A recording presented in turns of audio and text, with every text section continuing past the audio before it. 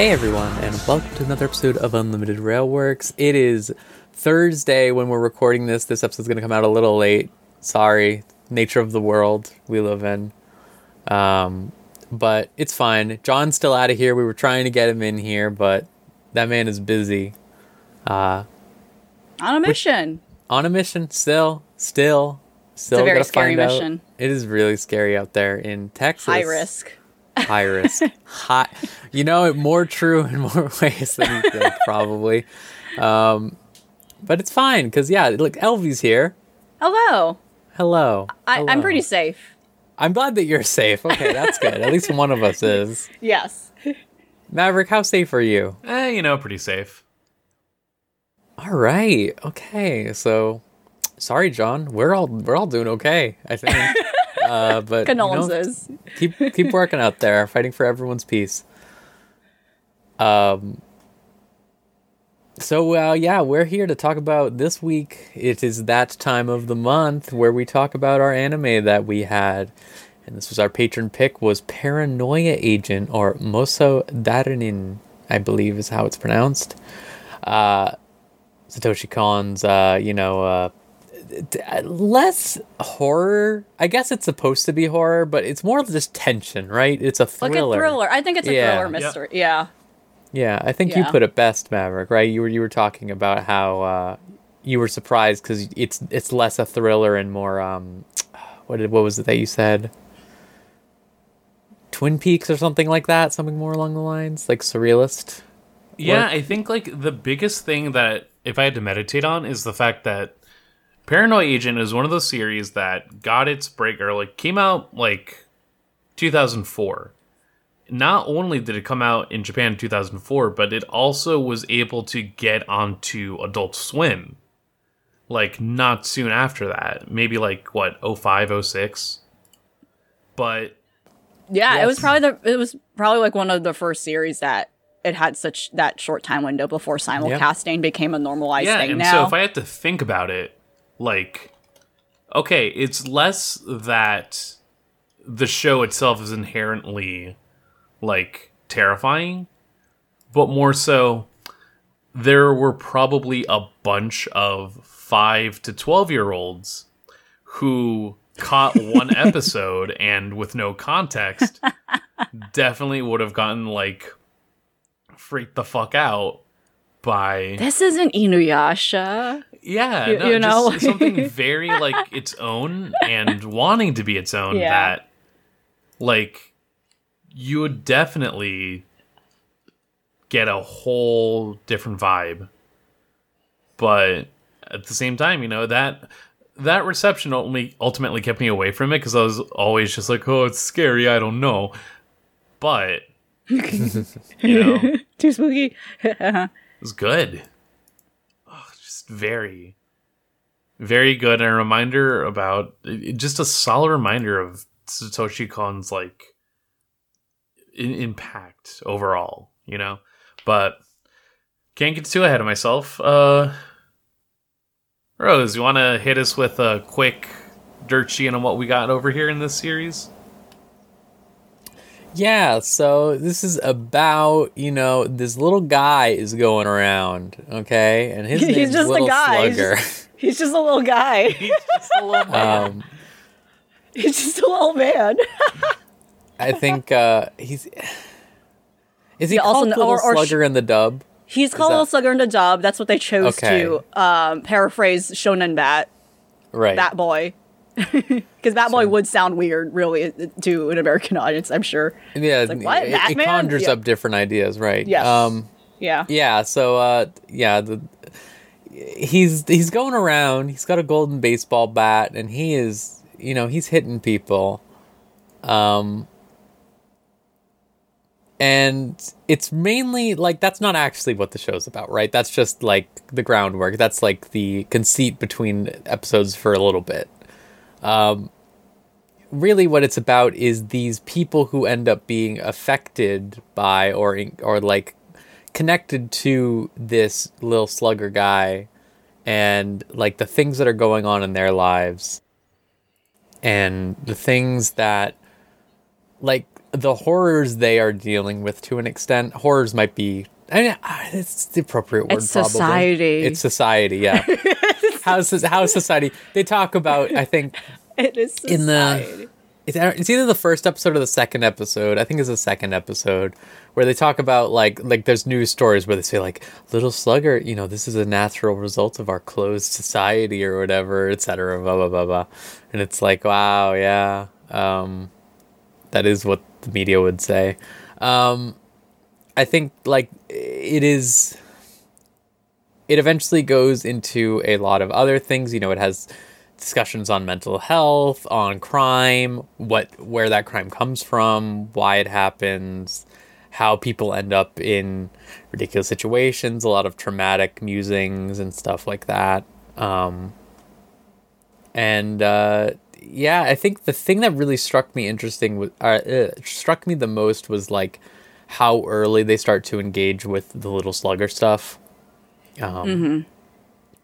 Because this is something that I assumed would be the crux of most of the series, but I mean, it is. Don't get me wrong, it is, but it is also like explored much. Like episode 4, I think, episode 5 or something. They start to like actually like dissect it. But yeah, this was my first time watching it. I don't really know. Do you guys have a better idea of how to explain this the show than what I said? Because I feel like I'm probably underselling it. I mean, I guess when you're saying like, you mean to say the first like around when unpacking this character, Little Slugger / Shonen Bat, specifically, you mean to say like actually like, you know, this is a series from 2004. We are going to talk about spoilers, but the fact that they run into like the suspect like early on in the series is what you mean, right? And it's exactly, like, oh, okay, and that pretty much shows how what is selling this show is actually just only a framework of what is really the bigger issues at hand, exactly. which you went into is like the human psychology of like a lot of these problems these people are facing, or if not, they're actually terrible people too. They're also terrible characters who are like doing these horrible things as well, and like unpacking how that is all a response to very much specifically Japanese society. I think like very much the story that they're playing is very specific to Japanese society, as I can go into a little bit later. I think that's what you mean to say. Like, it's just like, wow, okay, they're establishing up front and pulling you in, being like, oh, things are not what they seem. And like, as someone who like has seen this before, and now I'm seeing this as like an adult and like much older and like actually better understand some of the stuff going on, for sure. Like a repeat watch of this series definitely is one of those things where it does feel effective. You start understanding like early hints of foreshadowing and certain like red herrings they establish early on. That makes you realize, oh, okay, that's kind of cool. And then, and especially in regards to the connective thread they establish between this big cast of characters and how they all like connect back to the Little Slugger incidents and attacks. So I have to say right now, I have seen Perfect Blue when I was a teenager. Okay, that was it. In terms of Satoshi Kon work, I don't like. I know everyone loves it all. I have a hard time watching movies. Okay, this is my problem. Right. And so I was excited to watch this, and I do think this was quite good. It was interesting to see, like, honestly, just how he was able to translate, like, I might not have seen his other works around this time period, but I know what they look like, right? Like, I know the famous cuts, the famous, like, direction, the scene layout, stuff like that. And that is all, like, seeing how that is translated to a, you know, lower budget, limited window type thing I think that's pretty interesting. I think overall it was pretty effective with what it had. I think the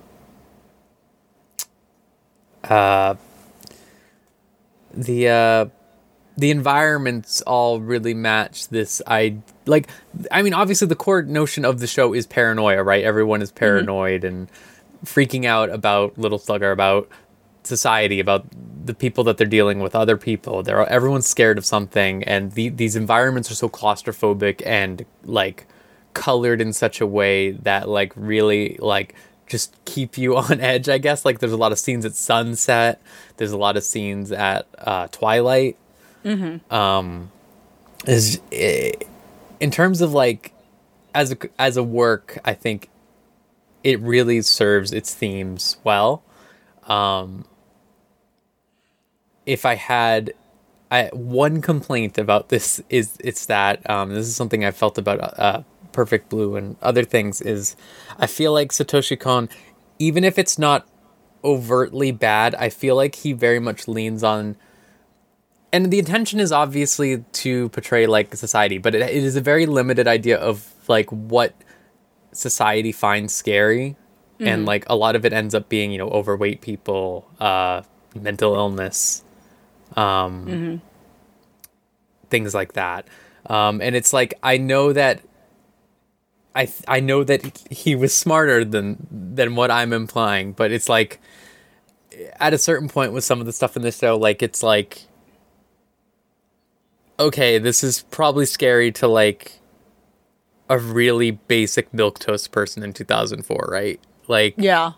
but like fundamentally, like looking at it today, we look at it and we say, oh, this is interesting. Like we understand this, but it definitely is the type of thing that stuck out to me when I was watching it, where I was like, oh man, this was intended to be scary in 2004, probably. Like this was supposed to be something that really made someone in 2004 go, damn, that's fucked up.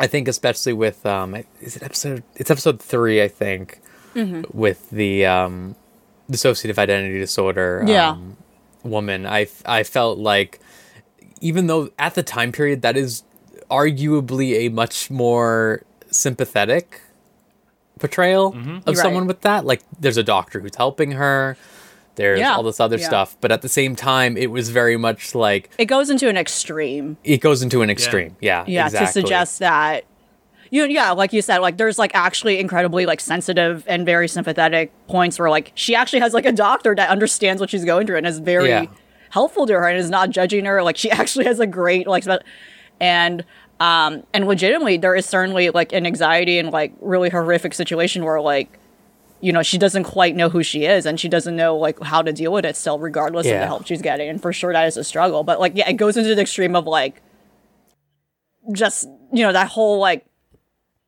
you know, again, you mentioned you've watched Perfect Blue, but yeah, again, that whole thing of like fighting within herself, and then it gets to the certain point where like, oh, she could have like killed someone maybe, and that's, you know, like, which is not an everyday occurrence. Like, you know, it doesn't, I'm pretty sure it doesn't necessarily go to that extreme where it escalates to that point.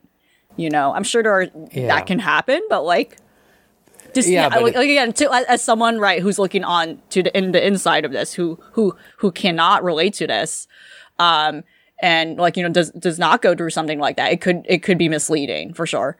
Yeah, I think that it just represents this like that is what I mean. Like it's just like there is a lot of sympathetic examinations and stuff like that in general in this show, but there are some times where it's just like that is like the horror in itself is just this mental illness. Wouldn't it be scary to deal with someone who had this problem or something like that?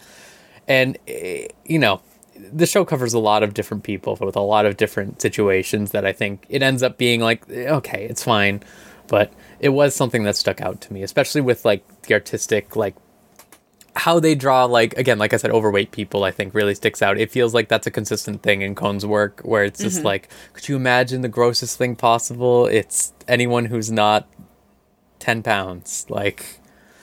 Right. Like a lot of the characters who are overweight in this series are bad people. Yeah, that was. Yeah. And like, the intention was there. You know, it's very blatant in regards to like, evilness being associated with ugliness, right? Yeah, that's exactly. It's very intense. I think that certainly is like a problem across like a lot of the character designs he's involved with. That's certainly like a recurring pattern for sure that is noticeable. Yeah, but I mean, it's still a great show. I do want to say that. And I do think that you know, the music's great too. That was something I forgot to say about the presentation. Oh my god, yeah, really great. Just holy Suzuki shit. Hirasawa, yeah, Maverick. He holds it down. Like, he has been a consistent collaborator Yeah. with like a lot of Cohn's work. I don't know when it started specifically, but I know that like heavily, I believe he's been involved since Perfect Blue, but if not then, he composed Millennium Actress, and that Millennium Actress is a fantastic score. Like, amazing compositions, and still same here. Like, the opening is so electrifying and just really sets up the foundation for what the fucking rest of the show is going to be. Just incredible. Incredible work. Yeah. Started working with him since like Millennium Actress, and then also composed Paranoia Agent and Paprika.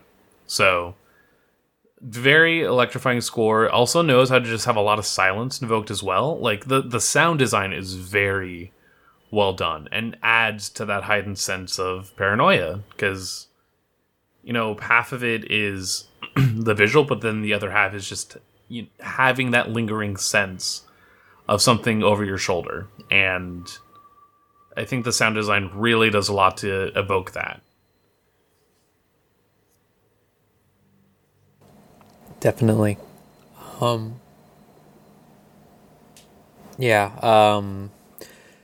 think that notion of like, something over your shoulder, I think that's like the most effective nature of the Little Slugger as a narrative device, right? Like, it's this idea of like, is it going to happen now in this episode? Like, when will it happen? Because there are times where it happens like halfway through an episode sometimes, or it just happens at the end. Yeah. A lot of the time. But it is definitely an interesting thing to move it forward. What are your thoughts on the work as a whole, Maverick, while we have you here talking about the music? Oh god, work as a whole, like, this is one of my favorites, because I still have not worked through all of Satoshi Kon's work, but from what I've seen, which have not seen Perfect Blue, but I did get to see Millennium Actress, and I have seen Tokyo Godfathers, which also phenomenal, and the transition from Godfathers into Paranoia Agent, one caught me off guard, just because like I didn't realize that was the order of everything. I always assumed Tokyo Godfathers was a later work before Paprika. Oh, yeah. Tokyo Godfathers is like right before the series, I think. Yeah, just very consecutive. I mean, everything after Perfect Blue is very consecutive, and then takes the break into Paprika. But no, I mean, like, I think it is very interesting to me the way that if I were to really narrow it down, the three artists that I can think of, directors that I can think of that really had a palpable feeling for the way that like globalization and mass communication affect the way that we just exist. Like, Satoshi Kon is one of them. Next is Mamoru Hosoda. And then it's the Lane guy, but then the Lane guy got like base pilled. And so it's just like, well, you definitely represent another aspect of how the internet turns us into ghosts when you're making a Digimon sequel that talks about cancel culture. But in the case of Kon and like Hosoda, they are both, I think, people that recognize the way that technology advances and just affects the way we live our lives. Where Hosoda is very like forward thinking about it and forthcoming about it.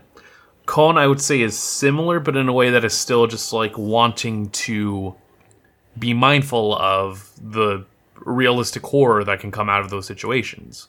And very easy subtext to get out of just like the overall communication of it all. Like, ultimately, it's a show about the societal pressure that just, one, takes over Japan in general, but two, looking at it in 2021, that everyone feels, where it's kind of just a collective burden. The fact that the series opens with everyone on their phones complaining about like what is troubling them, but not feeling that they could actually like talk about it out loud because that would be rude or unjust. It is very similar to the fact that I can't act, or it's like, oh, I can't actively do something about this, but I can at least complain about it on social media. It's a very palpable sensation where it's like, shit sucks, and the bare minimum that I can have is an outlet of some kind. to at least like express my frustration.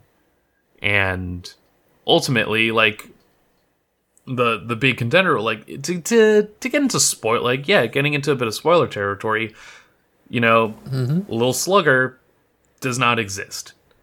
He is not an actual person, rather Tsukiko Sagi, the first victim of Lil Slugger, fabricated the experience because of the fact that she is a character designer being overstressed, overworked, and overwhelmed, and in a moment of high anxiety and high stress about just having to deal with that kind of work, tries to induce like a basically like self-harms, but in a way where recognizing that there could be a whole load of problems to deal with by just saying, hey, I like did this to myself, fabricates an attacker.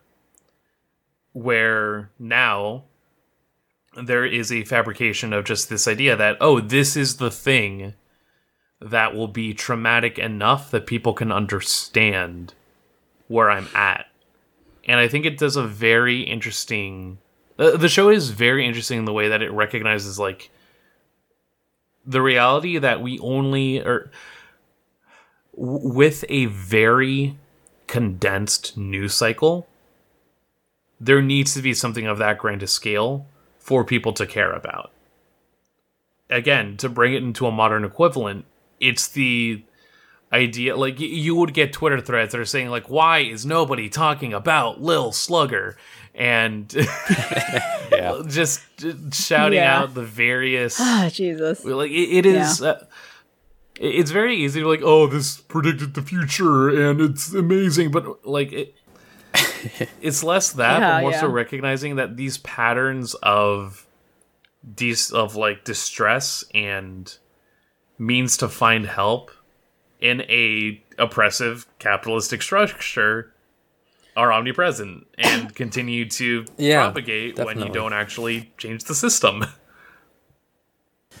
Yeah, I think that's always the thing that comes up with these works, right? Is it's one thing to say that this is the future, but it really is just like this pattern will always happen. Yeah, like this type of thing always happens. Change. People are the same is the thing. You can say that your work offers you mental health days, but will you still feel okay saying I'm taking a mental health day? No, you're still going to attach an illness to it. You're still going to attach something that is worthy enough. I'm using the biggest air quotes there to put in the reality of that, like, the system needs to change in order for there to be the ability to have those borders that even now in the age of mental health conversations being rampant, but at the same time the language being abused by workforces, you know, it's still important to recognize, like, it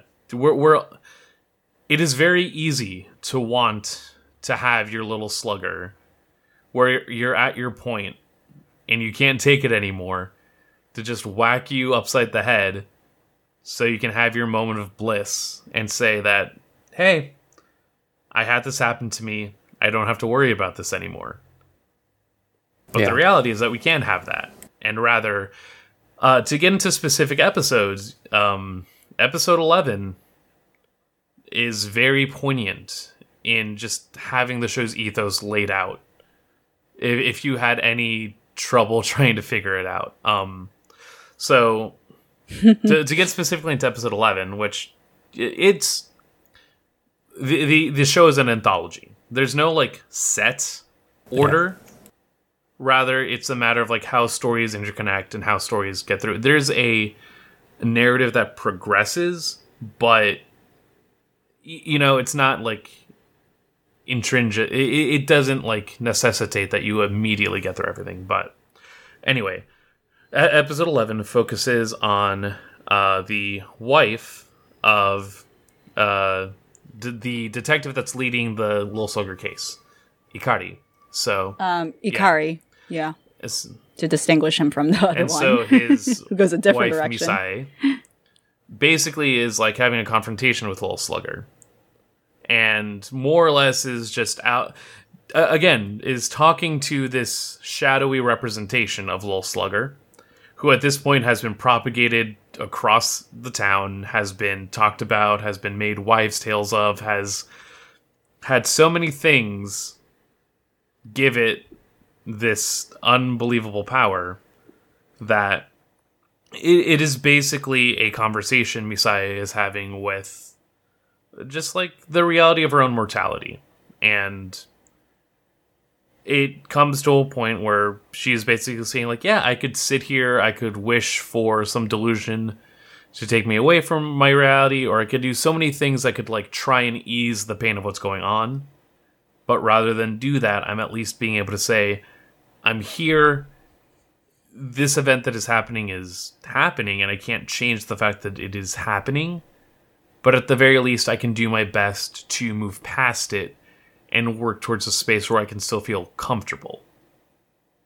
Like, it is a show that very much promotes mindfulness in a way where it's like recognizing, yeah, shit sucks, but at the very least, finding the thing that lets you still work past it, and finding the way to still find a sense of resiliency is going to be the thing that saves you, not a lens of escapism, or a means to try and, like, get away from what is, like, bugging you. Not in a way that it's like, oh, you just gotta grit your teeth and get through it, but more so, you know, the recognition of the stakes of your situation while still being able to find the things that, like, do ground you in what goes on.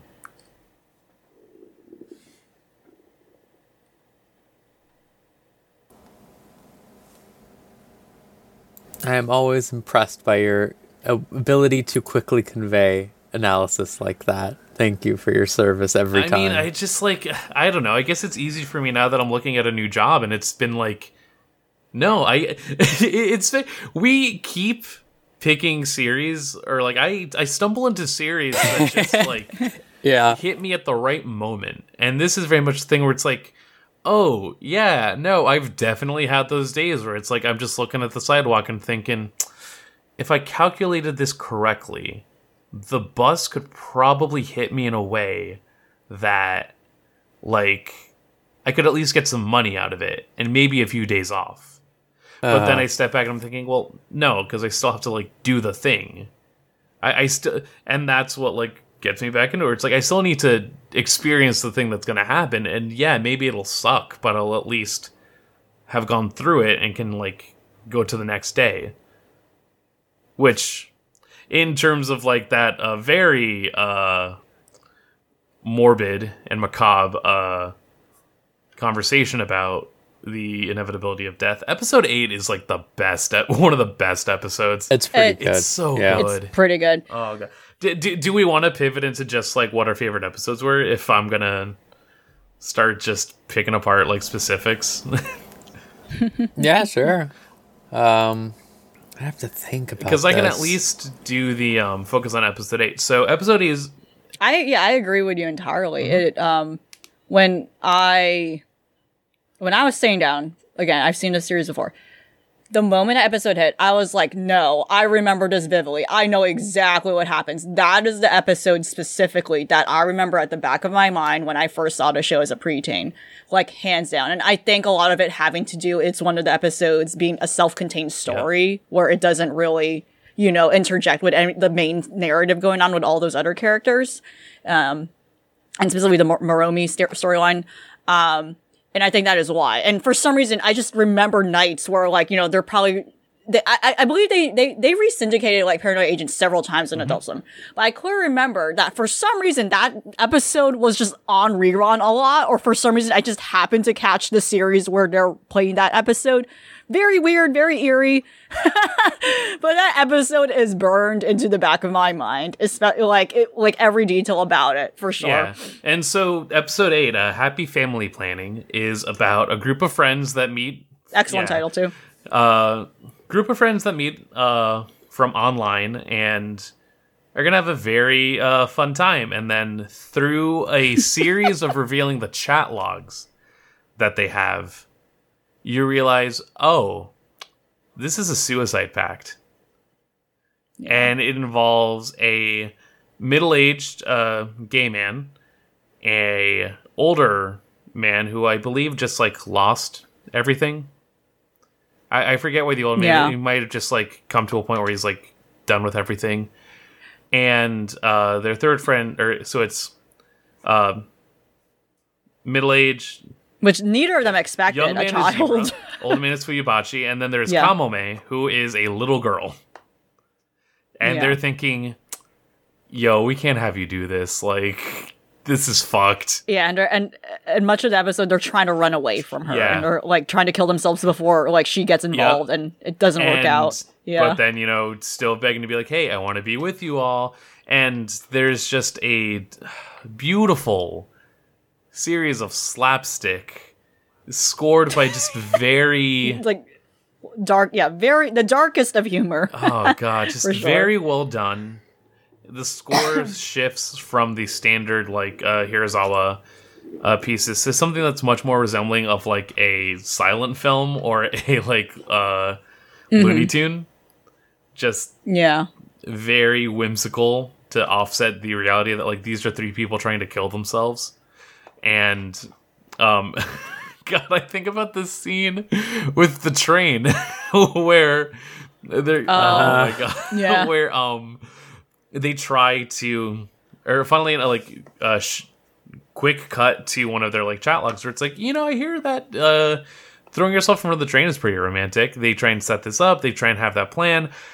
As soon as the train comes by, you just see another, like, salaryman leap into the air and take that hit. And they're all just like, ugh. So, and there's, like, a pregnant pause that's very quiet. Yep. Like, and it's like, what the fuck? Like, as a view, like, for the viewer service to process that just happened, the crowd in the shot itself does not react for like, a good solid several seconds, which is, like, baffling. yeah.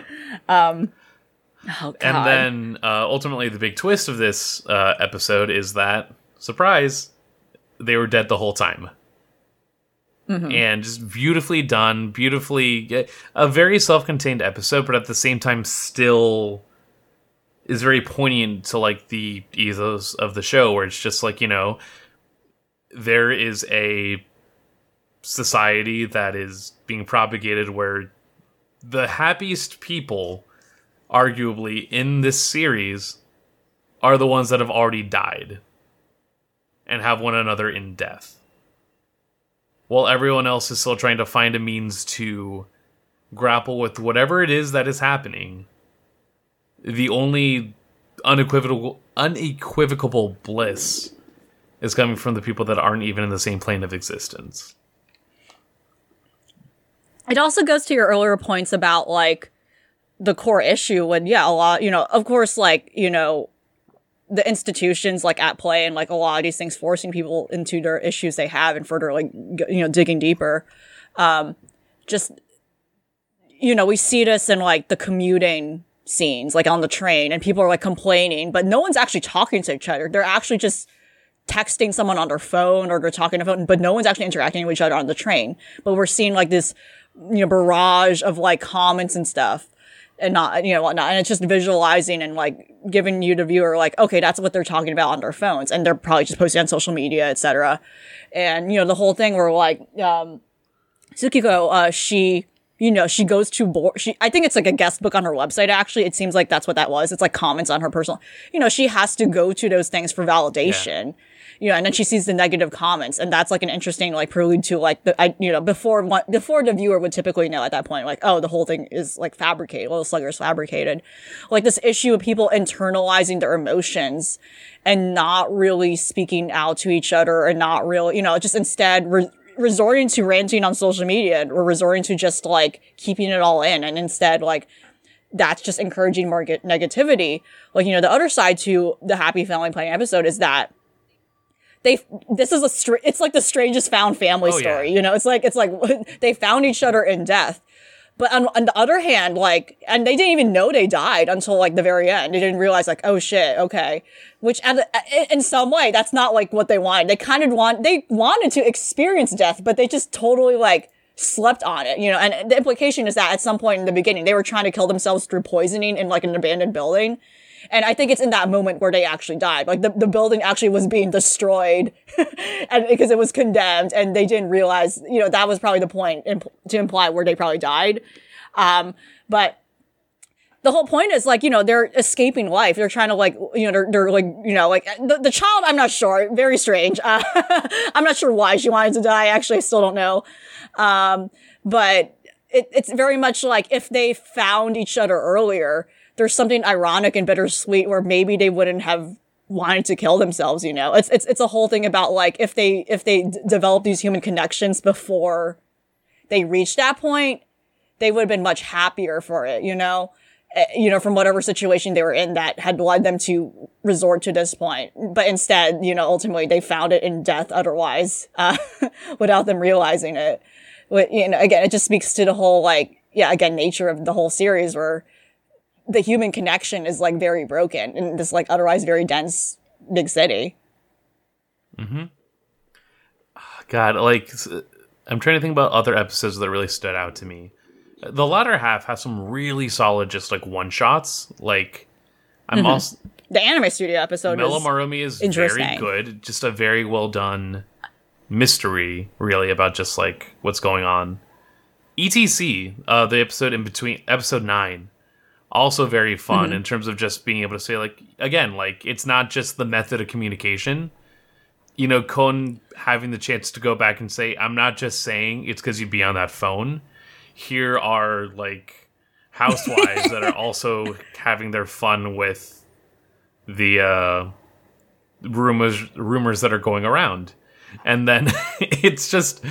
One, it's that, but then also it's a very good isolation of when you can't get in on a bit and like how devastating that can feel if you're not in on the bit. Because God, new housewife in the block is trying to converse with other housewives in the area, and they're all telling like gossipy tales about Lil Slugger. She tries to jump in on it, and at every single point it's just like, that didn't happen. How can you tell that goes? Like, just constantly getting berated for the fact that even though her husband is a scriptwriter, she somehow can't actually get a decent story going about like a little slugger attack. Then, husband gets whacked, and then she's just like, yo, you gotta tell me what happened. I need this tea. I gotta impress the ladies. Just Paranoia Agent is a really funny show. Like there is definitely the horror. It is, yeah. There's the It horror. is though. No, like where it's funny, it's intentional. Yeah. I think for me, I actually think a lot about which is what was it? Episode 5, the fucking Dragon Quest episode. Yeah. Fucking Dragon Quest truly was a cultural reset for Japan. The moment Dragon Quest existed, nothing was safe anymore. What were you gonna do when that bubble popped, right? Like that's how it feels. You're sitting at home playing fucking the Dragon Quest games you bought. Oh, for sure. And there's something to be said about too specifically, as I was saying, like this series, very much is like, again, it's very much another piece of media that is a very direct response to post-bubble, post-war Japan specifically. Like, again, a lot of the allusions towards nuclear are towards the end. And you see a lot of those allusions in the opening sequence. And kind of like weirdly enough in like how the shape of, I'm overlooking it, but like, I don't know, just like, on Marumi's design too. I know like it's a stretch to say like, oh, she looks like a mushroom, but also it's just like, it's blatantly like, a commentary on like how capitalism is in Japan and like, as much as I love this shit, as much as I would be that fucker who would like, oh yes, I would like a huge Marumi plushie, please. Yeah. It still doesn't exist. I don't know why to this day they haven't capitalized that. I feel like Kon has like somehow said in some context, like, don't you fucking dare. Don't fucking.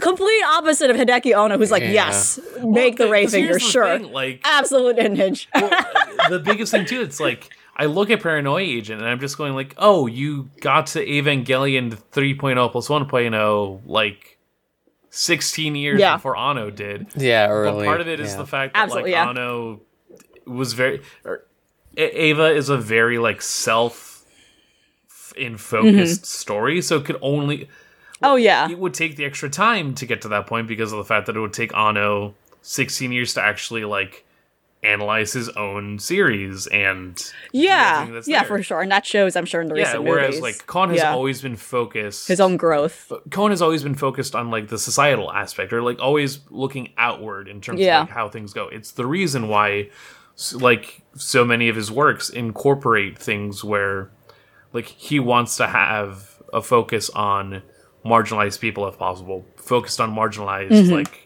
aspects of Japanese society if possible. Millennium Actress is a very detailed love letter not only to Japanese cinema, but the reality that is being someone that is both affected by the past surrounding World War II and everything that came out of that, but then also the reality of Japan's history as a imperialist country to an extent, and the way that like it has also affected things. No, absolutely. Well, it's such a very like dense look at everything, where it makes sense that after like 3 consecutive movies focusing on these realities, he goes ahead and makes a show that's just like an overarching theme, but also every episode can be every other idea that could easily be its own like 90-minute or 2-hour work. Because that's the thing. Yeah, I think the series was outright conceived because he had a lot of ideas that he didn't know how to translate into movies, per se. And I think the series, too, is a great... You know, I think this is one of his most underrated works, because I feel like not a lot of people talk about it when talking about his movies. I feel like they're treated as separate things, but no, for sure. I think the series needs to be upheld in, like, when talking about film discussion as well. Because, like, yeah, I agree. Like, a lot of these episodes can be treated as, like, standalone vignettes. And episode 5 in particular, you know, like I was saying about like Moromi as a character, like, and like how, you know, the first kind of like character that establishes the web of like everything that happens in Tsukiko, that in itself is like a stand-in for like kawaii culture. And like, unfortunately how, like all the huge merchandising and all that stuff in Japan, and like the hoarding mentality of like collecting figures, it's, you know, that unfortunately is, you know, the series is kind of commenting on like how that is like just a band-aid effect to like a lot of economic issues Japan faces. And like, again, the whole going back to where like a lot of people are internalizing problems, but not really addressing them, or unfortunately because the government's not addressing them. So people have to turn to the stuff in this way as a way to like channel their frustrations and vent. Yeah. And in episode 5, where the 2 detectives feel like they narrowed down the suspect, who might be actually Little Slugger. Unclear at that point. He's just a fucking Junie. He is, again, Dragon Quest. You know, speaking of, again, Dragon Quest, like, the Japan bubble pop. He just thinks he's, like, some sort of, like, warrior. He has to defeat these monsters. And he thinks he's saving them. And they translate the episode in this goofy... The episode is depicted in this very goofy way between reality and fiction and within this guy's head. Like, seeing the characters we've seen across these series as different boss types, basically. They're monsters. And one of the detectives, like, is in on it. And he's like, yeah, I get this shit, which kind of foreshadows his own, like, fall into delusion towards the end of the series. While the other detective, Ikari, is like, what the fuck is this? You know, he's just, like, completely out of it. Which in itself is ironic, because towards the finale, he succumbs to that, especially lamenting, like, you know, after the 2 of these guys lose their jobs because they kind of failed this case, right? Or I forgot what it was specifically. It was like they failed this case, or like, you know, the mishandling of it to figure out who the slugger was. I'm remembering now, the suspect that they have, Kozuka, in episode 5, basically kills himself while under custody. Yeah, there you go. It's like, dude. And then they find another guy, and it's like, oh, well, you know, and yeah, ultimately in the end, Ikari like falls into this delusion as well, where he's reminiscing with this old man, which I think, like, you know, like this incredible, stunning like finale where he goes into this like fantasy world that I think harkens back to the Showa era, right? I think that's what it's trying to do. Trying to be like towards the late 60s, 80s Japan. You know, he's like, you know, he's reminiscing about like, oh, the good old days when things were simpler and more black, you know, like one of those like boomer thoughts, you know, he's just like, and then, it, you know, that's where it also unpacks his relationship with his wife, who is just dying, you know, and like that, you know, the hardships they were doing with that relationship between each other because of the guilt they felt with each other, but they never really again, internalizing emotions where they never really talked about it, or they never really sat down together to really unpack, like, we shouldn't feel guilty about each other, but now we're at this point where, his wife is dying and he has to move on and he has to accept reality. Like, yeah, it's just a very solid series, I think, for sure. Like, and I mean, like, it needs to be unpacked more. To talk about the catalyst of everything, So, Tsukiko made up Lil Slugger, very much related as well to the mascot that everyone is loving, Marumi. And the reason why is the fact that, as a kid, Tsukiko had a dog, also named Marumi, and through just, the sheer ignorance of a child, leash gets loose, car comes by, kills the dog.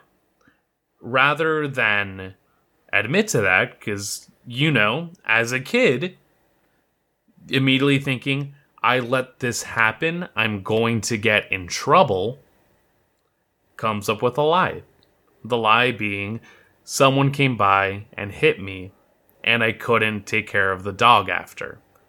And I think that as well, just the reality that it's like, at such a young age, this cycle can, like, become implemented, of just being able to trying to find an escape rather than wanting to create a means to actually work alongside or, like, struggle through and give an attempt at what's going on. It's like, I don't know, I guess I'm also just on my teacher feelings about this, but it's like the kid, or even just remembering growing up in, like, high school, where it's like, it manifests if it doesn't get resolved. Yeah, for sure. And they're just like, oh, just kidding. It's like, you can say you're wrong.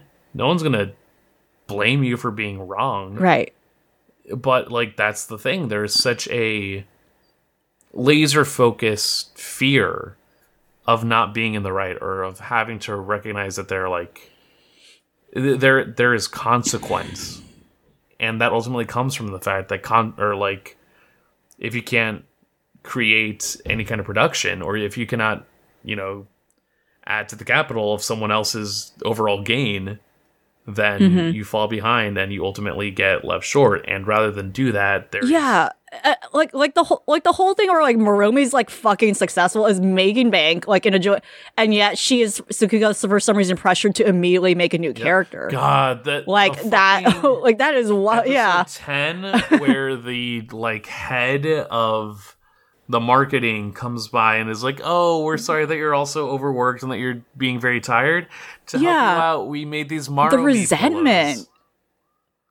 Yeah. We're giving you pillows. To the anime studio. We're giving you pillows so that you can have something nice. Right, well, they're all fucking literally dying. Like, it's the most blatant, like, explicit, like, commentary on, like, the state of the anime studio industry, like, hands down, just that moment in particular. Let alone the fact that they're all dropping dead one by one. Yeah, exactly. That episode. Like, it's just, God, I never gave the show a shot because I was legitimately too scared. Because, the the cult legend that this show propagated in, like, Western circles of just like, yo, this fucked me up. But in reality, that was its own paranoia agent. It's a very fantastic series. If you somehow have not been convinced to check it out, like, watch it. It's very palpable. It's fantastic. I think it's generally accessible too, compared to his other work. Leave off of there's a YouTuber I watch every now and then whenever he posts stuff, but he had been coming across this, like, film series specifically about Satoshi Kon, and very specifically looking at the filmography in a way that it relates to a very specific kind of Greek philosophy, where basically a lot of, like, anything in the world can be condensed down to the manifestation of love and hate as two separate energies, and these energies being in opposition, thus leading to like the creation of the elements, the creation of like everything else. Like there is a continual movement of these two elements, specifically in terms of the possession of love, the loss of love, the absence of love, and the pursuit of love. And this just being a cycle that repeats.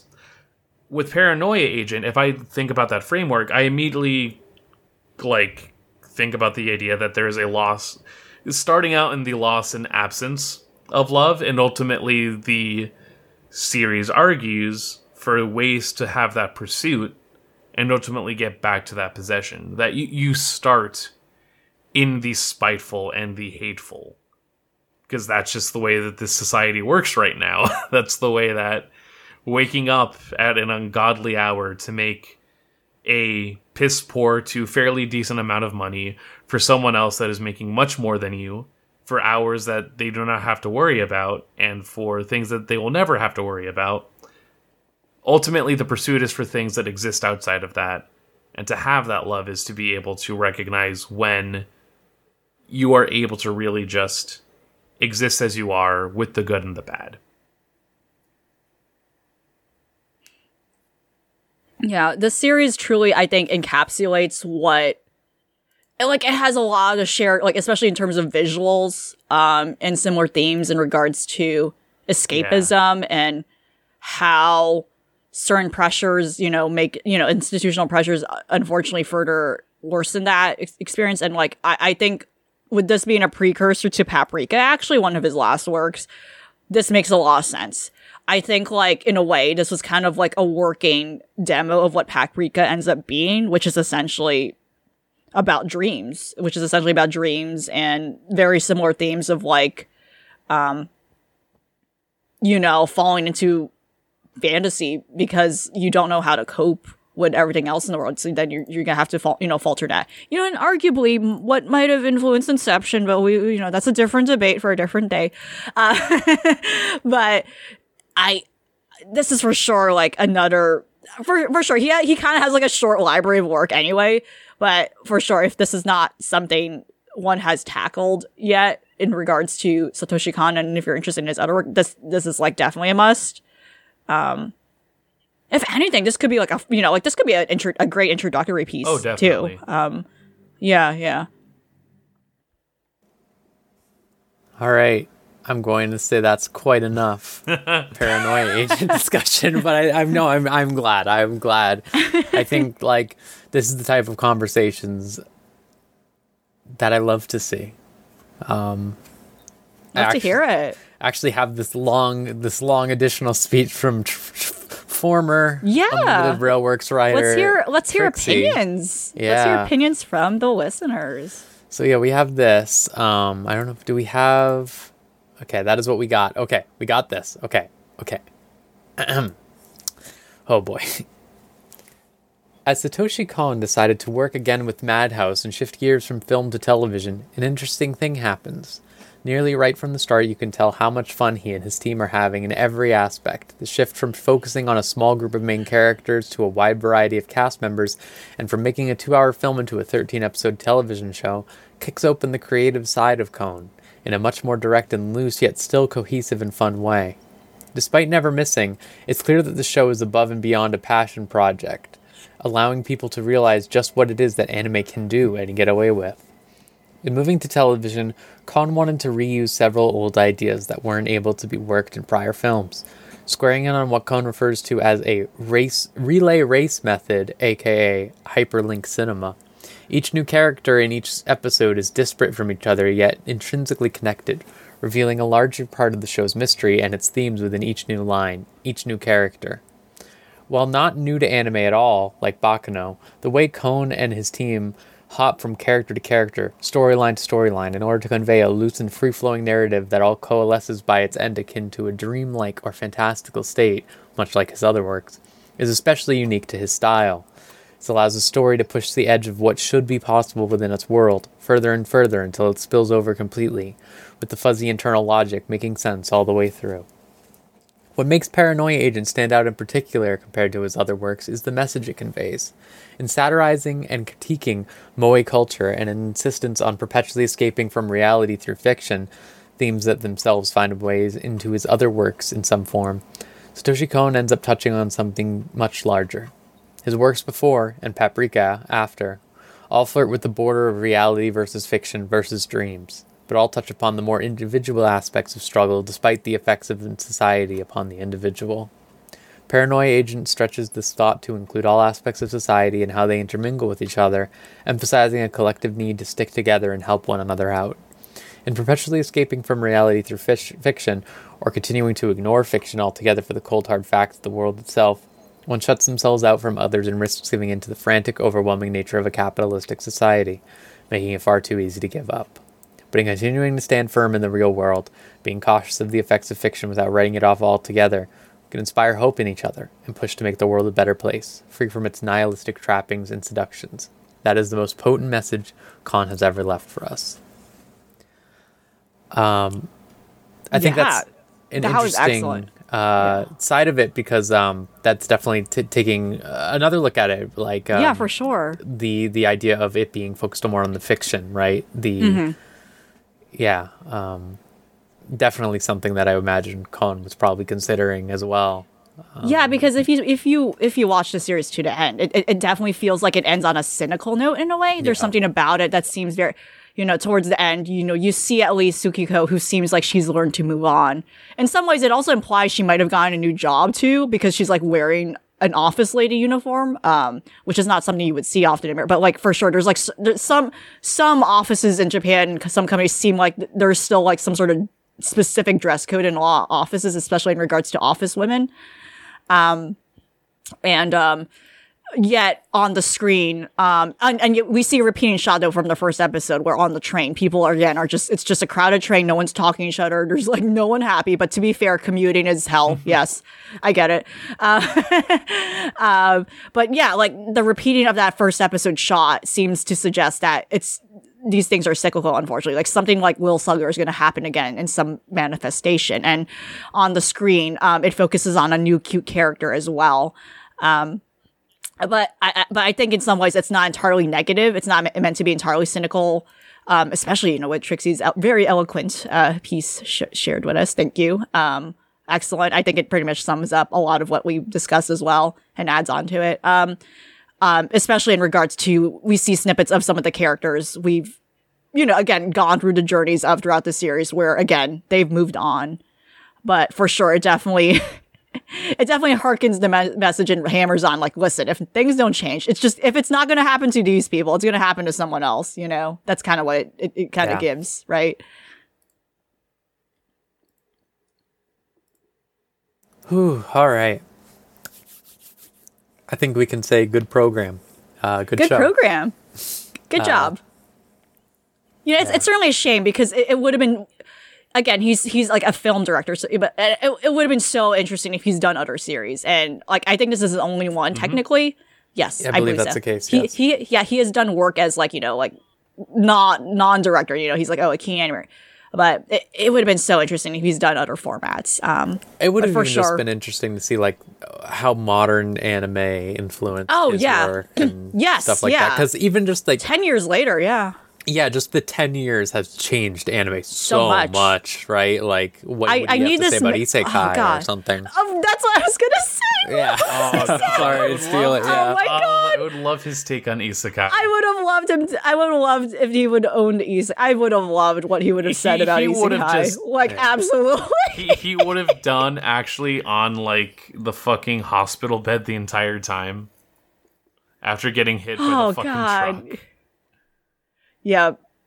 God. It would. Yeah. Oh, God. Speaking of isekai, no, show proper. No, we don't have to go straight to isekai. Maverick, we can take a break from isekai. Yeah, we can take a break from isekai. Maverick, what have you been watching? Do you want to talk about, a continuing show or something that you checked in on? I can do a little bit of both because I think there's like a very specific connecting point for both. But sure, go for it. So Blue Period has been continuing along, and it's a very interesting position. Like, still focused in on Yuichi? Yeah, Yuichi's growth as an artist. The new setup recently is that like he's going to a prep program, just getting additional like art prep on the side to get ready for those evals and upcoming tests. Not only did we get a very tall MILF in the yeah, no, she rolls. She's really cool. She's a great teacher, great art teacher. Honestly, all the art teachers so far, like low key, like some baddies. Like yo, like hey yo, like let's go. But that aside, no, it just a very continual. Like it is still wanting the lens of like having Yuichi as someone that is like so new to the world of art, where it's like, you know, oh, let's take you to the museum. Like, let's see if we can like appreciate what's a part of art. And you know, the immediate thought is like, oh, I don't know anything about this. I don't understand what's going on. And then to have somebody be like, dude, if you engage with it thoughtfully, you still have an opinion on art. You still have an opinion that is valid, even if you don't have years of critique behind you, because you're still putting your input in a capacity that lets you still like create future work. And then alongside that, people are getting to a point where like work is being criticized in a way where it's like, hey, you know, like you're again able to replicate things that are on the you're able to replicate the reality onto canvas, but are you putting your own perspective into it? Are you putting your own spin on it?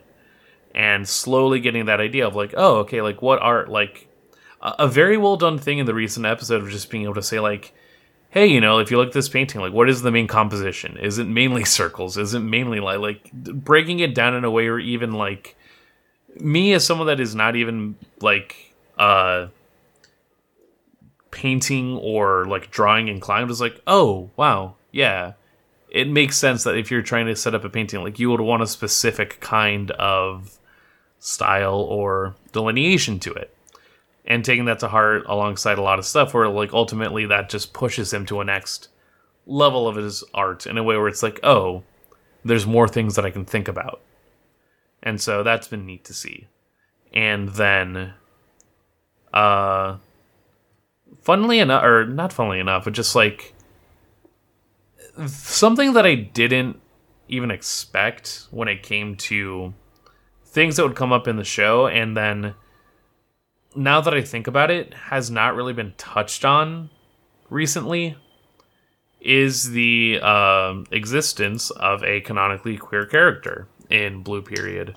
And let me go ahead and find her name again so that I can not fuck it up. And not let me see here. The manga. Alright, it is a yeah, Yuka, I believe. Ayakawa. Is and I am still using the phrasing of queer, if only for the fact that I recognize that Japan's interpretation of gender is different at points to the way that often gender and sexuality can be interpreted in the US. And at least recognizing that in terms of parallels to what we have in terms of language and recognition, Yuka is trans and like has been trying to use art as a means to deal with her own like feelings about her gender, and the way that like that comes into ways that trying to find herself involved with other people. And just like episode 2 had a very immediate conversation with that, where it's like, oh wow, I didn't recognize that this was going to be brought up in any capacity. I had not read the manga as well, and so to have this just come by, not even in like a, because anime just has a very sordid history with queer representation. If it's like if it is anything that is popular and often like helmed by a straight cis showrunner or writer. And so to have something that like took the time to be pensive about it, and again, like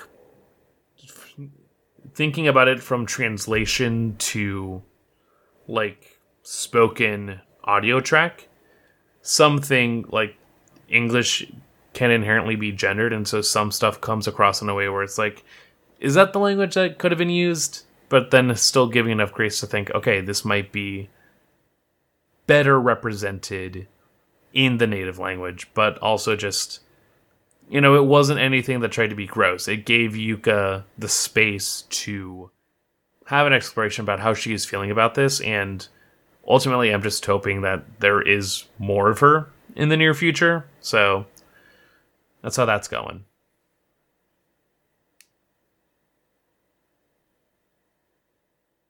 I had seen some posts about the character from Komi. Yeah, and I can go a little bit into Komi, but I can do that like in a Yeah, you can do it Yeah. later. It's fine. It's fine. which again, But that was making me think of it. yeah. No, yeah. Huh. Well, you talking more about the show does make me want to. Like, you had already got me a little bit last time, and now It's not I do bad. kind of Like, just yeah. but sometimes being able to have a thing that's not bad is enough, like, motivation. Yeah, I get you. Yeah, totally. All right. So now I'm sorry, Isekai time. At least you apologize. It's okay. It's okay. Only one of these is an Isekai. So Oh, it's fine. okay. The Hitman Isekai, which I did find out, and this was like when you find out like the hidden lore that connects everything. Oh. I watched 3 episodes of this, and then I found out the dude who made it made a redo of Healer, Oh. Oh. the unfortunate anime from a couple seasons ago. Yeah. And I was like, oh my god, this makes every woman in this show make sense. Okay, so Oh no. it's not that bad. It's not as Okay. bad, but it's reflective of a Right. mindset, right? It's like, it's like you have the moment of like realization, Yeah. understanding. It's like, oh no, it makes sense. Yeah. So this show's really funny conceptually. I like it a lot. Basically, this 70-year-old hitman dies, and then like a goddess is like, "Hey, I need you to fucking like be a hitman in my isekai world because I fucking really need you to kill the hero of this So world." this is interesting. This is already different from several other isekai where it's like, oh, you got to do your same job in your Yeah. previous life. So okay, that kind of Yeah. sucks. And yeah, and he's like, so she's like, so by the time you turn 18, of course, you have to kill the hero, and you can take whatever skills you want. You have to take like whatever like a specific type of skills, but you can take whatever skills you want. But you have 17 years, and I'm gonna do everything I can in my power to like set you up good in life so that you can do this situation. But you better fucking kill that guy. And it's just basically this dude from birth basically planning out an assassination. Oh man.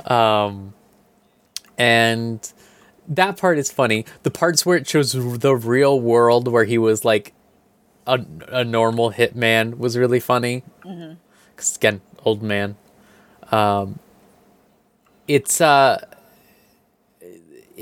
is interesting to see like this is a show about like being a hitman, what that entails and stuff like that, and not like the glamorized like I'm a little rogue like. But it is, I think like the difference is he was like a like standard mercenary type hitman in real life, but like in the fictional world he's very much like a like Assassin's Creed hitman, right? Like the type that's like, oh, we're politically minded, like we're making sure we have a belief system and stuff like that, and him trying to like intersect with that. At its core, it is fundamentally just another isekai, right? It is, Right. oh, he's doing cool skills, all these women show up, but it is there. He is like sociopathically planning out every single relationship with all of these people so that he can use them for his epic assassinations. And that's the Yeah. part where I like go, oh yes, this is the redo of Healer guy, right? Of course. But it doesn't get in the way of it. It is not overwhelmingly like misogynistic or anything. It is not like horny really either. It's like there's some boobs, but it's not that bad. It's something. It is something. It is the most. It's one of the more fun isekais in recent time, is what I'll say, as the sicko who is watching all the isekais for some reason. That's good, at least. So that reminds me. This next one, I thought this was an isekai. Just real quick, banished from the hero's party, I decided to live a quiet life in the countryside. Thought this was going to be an isekai. It is not. It's normal fantasy. Wow. You can do that? And you can just do that if you can believe it. Somehow, they find a way. This is one of those, the dude just fucking quits and makes a potion shop. Doesn't want to deal with shit anymore. I can remember. Yeah, I remember the description of You this. know me, I love me my potion shops when we watch Shirayuki and shit. Love that. But this is, the thing that strikes me about this show is, I think it has some interesting ideas with what it's examining. It's doing some things like, hey, like, we're actually going to talk about some of the issues with capitalism that come into play, like, even in this small urban setting, like, what does capitalism prevent? Oh, the dude literally invents a potion that would let them create infinite healing drug, right? Like infinite healing potions. They could make infinite healing potions with this thing he wants to sell. However, the guild won't let him sell it because then, then no one will buy healing potions anymore. And it's just like, wow, like, just like light bulbs. And there's a couple other stuff like that. And it's just like him skirting around to figure out what he can sell at his store. Like, oh, we can't sell, like, this new potion that I made. So instead we have to get around the laws around prescription drugs and make them into medicinal cookies. Damn. And just a lot of stuff like that. That's fun. And that's like half the show. The other half is this really weird thing where he just has his, like, beautiful elf wife, and his beautiful elf wife has the most ridiculous outfits that I've ever seen, where she's always wears just low-cut shirts that have, like, the entire top of her boobs out, but this is more egregious. Her outfits also all have armpit windows, and I think that's a sin. I think, like, I was like, so when, like, I noticed, like, her fifth outfit she was wearing was So she's, like, wearing long sleeves, but there's, for some reason, holes. yeah, I'm going to find an image for you. No, I already know what this is. Okay, you can just accept it. You don't have to see. I won't make you see. Tube top. But yeah, No. You can just design your holes are character in a tube top. yeah. So she's it's not the basically doing same. that is the thing, but she it's not doesn't. the same. She has It's not sleeves. like- yeah. It's Yeah, not no, like it's not like Reimu from Toho, where it's like, oh, she has, like, the bell No, sleeve you just things. you dive into your inner fucking 2000 Draver and you get the fucking, like, arm, like, the arm sock. I know, like, it is weird. Why is she just not full sleeveless then? But Yeah, you No, fucking I was Yuffie like, I thing. respect it. But I do not respect it after the armpit. I noticed the armpit one finally, like, on the. I wouldn't respect that either. No, Gotta ignore me No. about that. Come on. it's impractical as well. It doesn't make sense. Yeah. But, yeah. I'm asking. But again, like, I think the show in general is fun. All right. Like, it is. They're normal. They're all normal. They're normal people. They're being normal. I'm interested to see how it intersects with, like, basically this guy was like, his sister is the hero, and another member of the team was just basically like, hey man, you don't level up as much as the rest of us, so get the fuck out of here. Like, we don't want you here. And he was just like, okay. But I'm interested to see, like, there's drama going on with that group and how that intersects later on.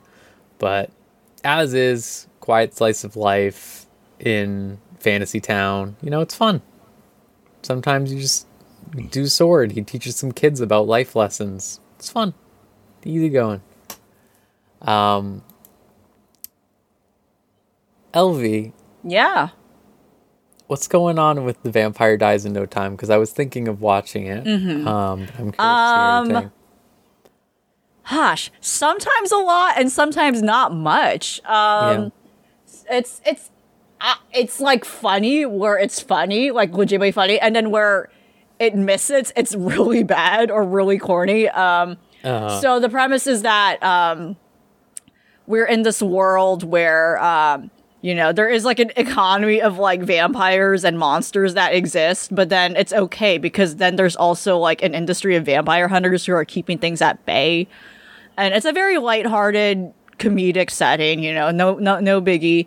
The main premise is that this one guy who's trying to be taken seriously as a vampire hunter is unfortunately now stuck with a roommate vampire who actually fucking sucks as a vampire named Jean-Luc. And he's just bad at being a vampire. Like, one of the jokes in the first episode is like, why are you even a vampire? What the fuck is wrong with you? Like, he literally just dissolves into sand at any slight damage to him. He fucking can't do like basic vampire powers without, again, basically the equivalent of like overpowering himself and then shutting down. So he turns into sand. He just turns into sand a lot. It's really funny. And yeah, the first episode is like he's trying to like raid this guy's castle, Jean-Luc, the vampire hunter, because there's like a kid he's holding hostage or whatever. And turns out the kid's fucking fine. The kid's just like vibing, playing video games. He just thinks the vampire's weird and like he's not doing anything to him. And it's just a lot of really good slapstick comedy in that whole episode where it's just like, what the fuck is wrong with this guy? And the kid just being like, you two adults are like insane. I'm fine. I don't know what's wrong with y'all. And the end is basically like he just ends up, the castle catches on fire and utterly crumbles down. And then, yeah, now this guy's stuck with him, which goes against the standard of like vampires need to be invited in, but whatever. So this is the premise we're in. Basically, again, it's just an odd couple situation, two oddball roommates stuck with each other and they don't like each other. And the thing is, like, they're all like short bits. So like one episode might have like 3 to 4 segments to it. So 3 to 4 like bits, 3 to 4 skits. So I wonder if like the manga, like I wonder if it's like, actually I'm not sure if it's based on anything actually. I didn't really check. But if it is, I can imagine it might be like a gag manga. But other than that, where like, again, just to reiterate, where it's really funny. The first episode is really strong, like was consistently strong off the bat. I just couldn't stop laughing at just like how absurd things were going. There was a moment where Jean-Luc moves into this guy's place. And he just, like the hunter comes in and he's like, what is wrong with you? Why are you doing this? And then for some reason, Jean-Luc has like a pet armadillo named John, which is really good. The best character for no reason other than the fact that it's very cute. It has no spoken lines whatsoever. It just makes cute noises. And there's a recurring bit with John where characters keep apologizing to John for stressing it out whenever something ridiculous happens. And the hunter's asking, like, where the hell did that armadillo come from? I didn't even see it in your castle. And they like cut to like a weird blurry like moment back to the castle where where the camera zooms in on one of the traps, in which one of the traps in like the castle was like a bunch of these cannonballs shooting through the walls, and they freeze frame a moment where they show like this orange ball midair, and they point at it like, that's John, the armadillo. He was there this whole time. It was really good. Again, solid. There are solid moments like that where just the timing and like the timing of it is just very good. And yeah, like I was saying, like they keep apologizing to John because of like everything absurd happening. And there's another bit where like, for some reason the hunter's like, oh, I can use John as like a weapon. Like, I don't know. It was like, there's an agency in this world where like, again, they're keeping vampires in check and they're checking like if they're misbehaving. It's like, oh, we gotta like arrest them or we gotta send the hunters on them. And I think one of them decided to, like an inspection check. I forgot what the context was, but like one of those agents, she decided to like visit their, like the hunter's home to check in if there's like any shenanigans. And the hunter's like, oh fuck. Like, yeah, they know like I have a vampire living with me and they're like gonna, like my ass on fire over it. And he's like, what if I just kill him now? So like they don't have to deal with me, and it also has something to do with his pedigree. Like I think the hunters have like a quota or something to miss. They're basically cops, which is fucked up.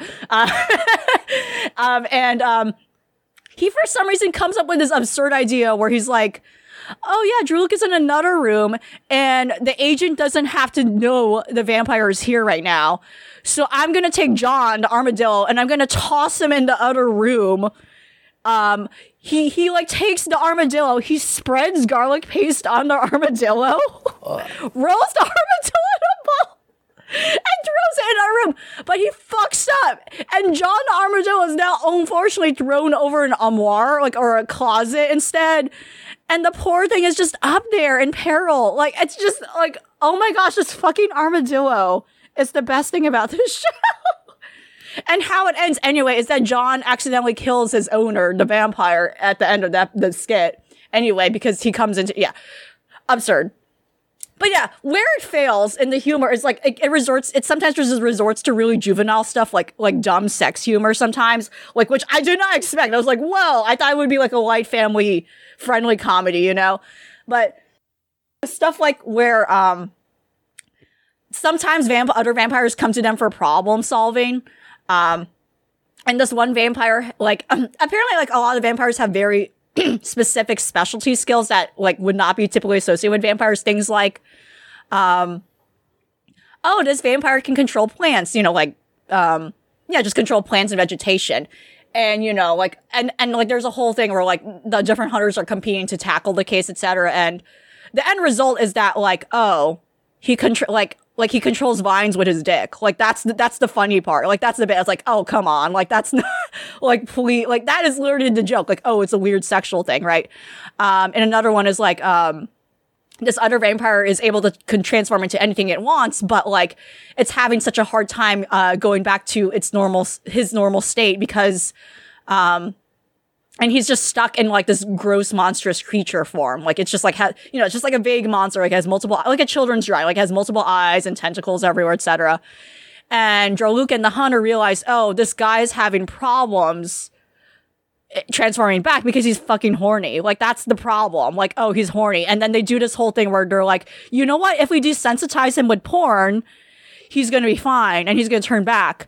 And they actually, like, kind of almost get it right. They're like, oh, okay, like, he just needs to de-horny or whatever. He needs the post-cum brain clarity, right?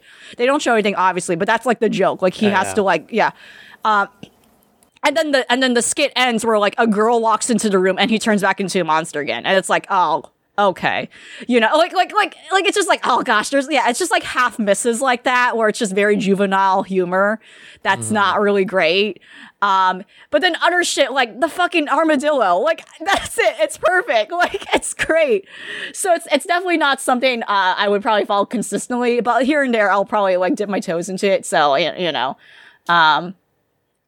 it's one of those things where, again, where it hits, and then where it doesn't, it's just really bad. And it's like, oh god, this could be better.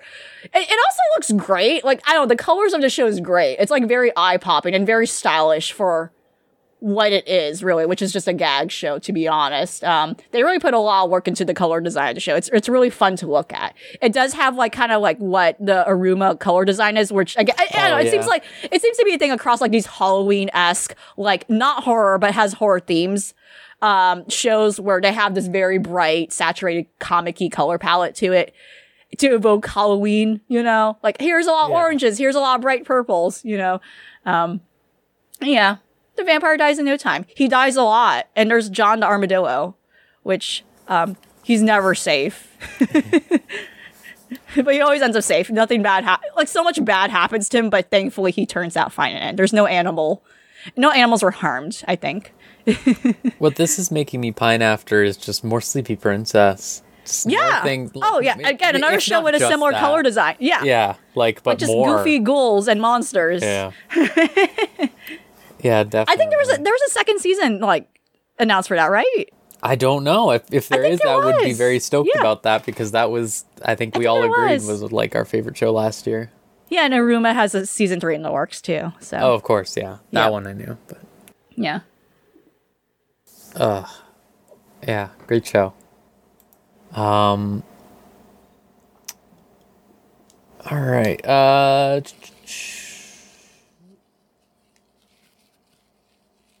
All right, did you want to talk about Comey now, Maverick? Yeah, I can dig into it. So, right. The other Netflix show that I've been watching, and has a few episodes now at this point, is Comey Can't Communicate. The recent acquisition that is also being simulcast on Netflix, which, again, a shocker. Part of me feels like after seeing the way that, like, Beastars Season 2 came out, I feel like that's a catalyst for whenever they get something that's like lucrative and they want to like put some effort into. Weekly simulcast might help them there. But that aside, very, very simple premise for Komi Can't Communicate.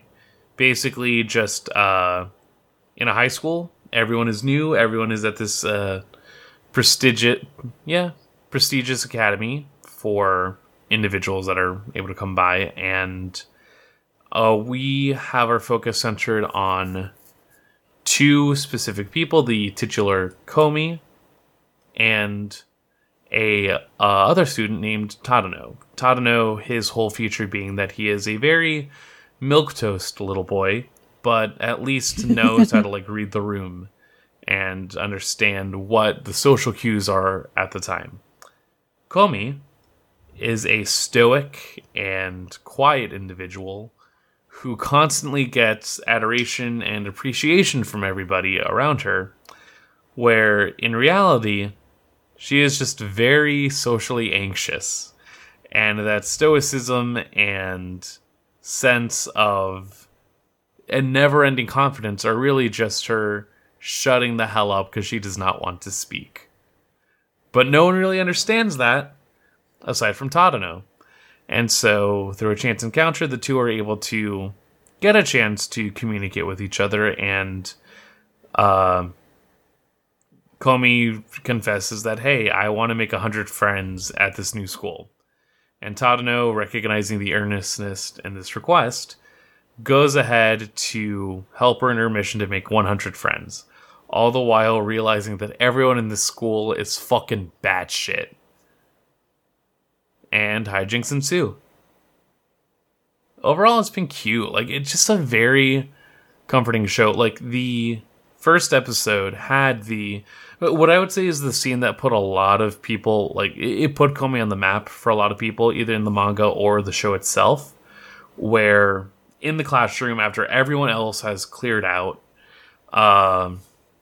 there's this encounter between Komi and Tadano that ultimately leads to, like, oh, hey, you are just shy, aren't you? Everyone else is, like, stricken by your good looks and the way that, like, it seems like you just don't care about anything, and all the laundry list of things that people will just, like, get fucking head over heels over, when in reality this is just a very socially anxious girl that doesn't know how to speak to people. But Tadano at least sees that, and there's just a very poignant moment where, rather than speak it out, he realizes, like, oh, we can just use the chalkboard to, like, communicate with each other for now, and let's start from here. Just a very warming scene of just, like, ultimately this is a rom-com scenario, but Tadano is a very earnest person where it is helpful that at the sign of recognizing that Komi needs a friend, he's not insisting that he'll be the first one. Rather, is at least open to being the person that can help to navigate future relationships and future friendships with people. He is a genuinely, like, forward and unassuming protagonist, but also in a way where it's like he is considerate of other people and is wanting to do the best by other people. And it's just refreshing in these kinds of shows where it can definitely become something that is much more sinister. And that aside, we do have other characters.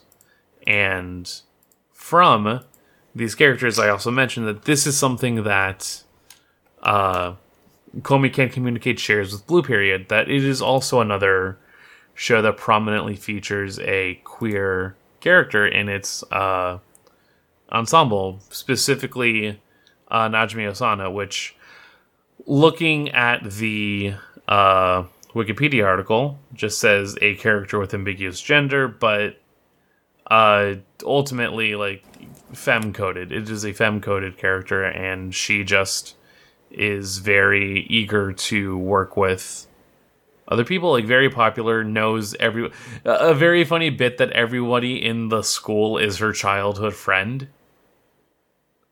Just through happenstance. Just knows everybody. Nisekoi ass shit. Yeah, Nisekoi ass shit. But someone else that like misunderstood Komi's like just abject quiet nature as like a sense of superiority or a dismissal of like wanting to communicate, and just ultimately becomes that second friend who then takes every advantage to try and just not necessarily torture Komi, but just create a lot, is very much trying to do the exposure therapy version of trying to get Komi to open up. The second episode had a very good bit where the joke was, oh, hey, Komi, can you get me this drink at Starbucks? And then proceeds to list out a very complicated order. Komi goes to the coffee shop, cannot order this to save her life, but then the barista is like, oh my god, I'm like a 9th level black belt barista. I should be able to make this order without her even telling me it. He gets the wrong order. Komi cannot argue with, not even argue, mind you. Komi cannot bring herself to say, this is the wrong order. Takes the coffee back. Najimi sees it and is just like, oh hey, this is the wrong order. And Komi is on the verge of tears in a way that Komi, I feel it. in the way that just like Najimi and Tadano are like, oh, we fucked up, I fucked up, I feel bad. And just very it likes to poke fun at the situation of social anxiety, but in a way where it's like there's always a narrator at the beginning that's like, people with social anxiety have difficulty making friends. It's not that they don't want to. It's just that it can be difficult. It wants to show a positive light in this very real thing. And I appreciate the humor that it comes across with at points. Today's episode, because it did have a episode coming, simulcasts on Thursdays. But today's episode had a nerdy, semi, like, also shy character come up and try to like fill in the next slot as Komi's next friend, but then immediately was like, oh, I can be your dog though, you can order me around. And I'm just like, hey yo, like hold up, you're going 60 in a 25 per mile zone right now, like chill. And then the next like segment, and I would say like Komi's broken up as like different segments, and so the second segment for that episode was like, oh, Komi bought a flip phone. We should try and get her to get people's phone numbers down and like try to practice that way. And then comes back to this like new friend, and it's just like, oh, do you want me to take some slutty photos and be just like a whole just submissive little bitch for you? And I'm just like, hey, yo. Like, yeah. Tone it. Unfortunately, too real sometimes. I feel like that's... relax. Relax. Like, I'm feeling like I should be here with like a spray bottle. But at the same time, like, I at least get it because of the fact that, like, that is... Like, the people in the school are obsessed with... They worship Komi. Where it's like, you know, there's a continual popular character that is just like constantly calling Tadano trash in her head. Because she's just like, how dare you hang out with Komi? How dare you be in her breath? How dare you? And it's just like, yeah, I guess that makes sense. But just, oof.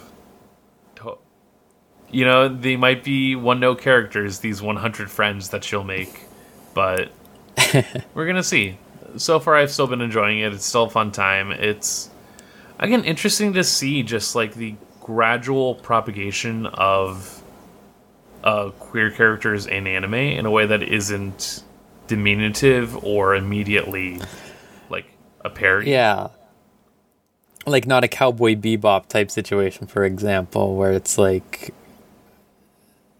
not the character in Spaceline, but there is a character in Spaceline who is this, where like, and the movie as well, for Cowboy Bebop, right? Like that type of thing. That's you just run into that so often. Yeah, where it's like wanting to have a different conversation about how these characters can be existing, and I mean, bringing it back, like Satoshi Kon, very like poignant in the way that Tokyo Godfathers is one of the more loving portrayals of a trans character in like anime media, I would say.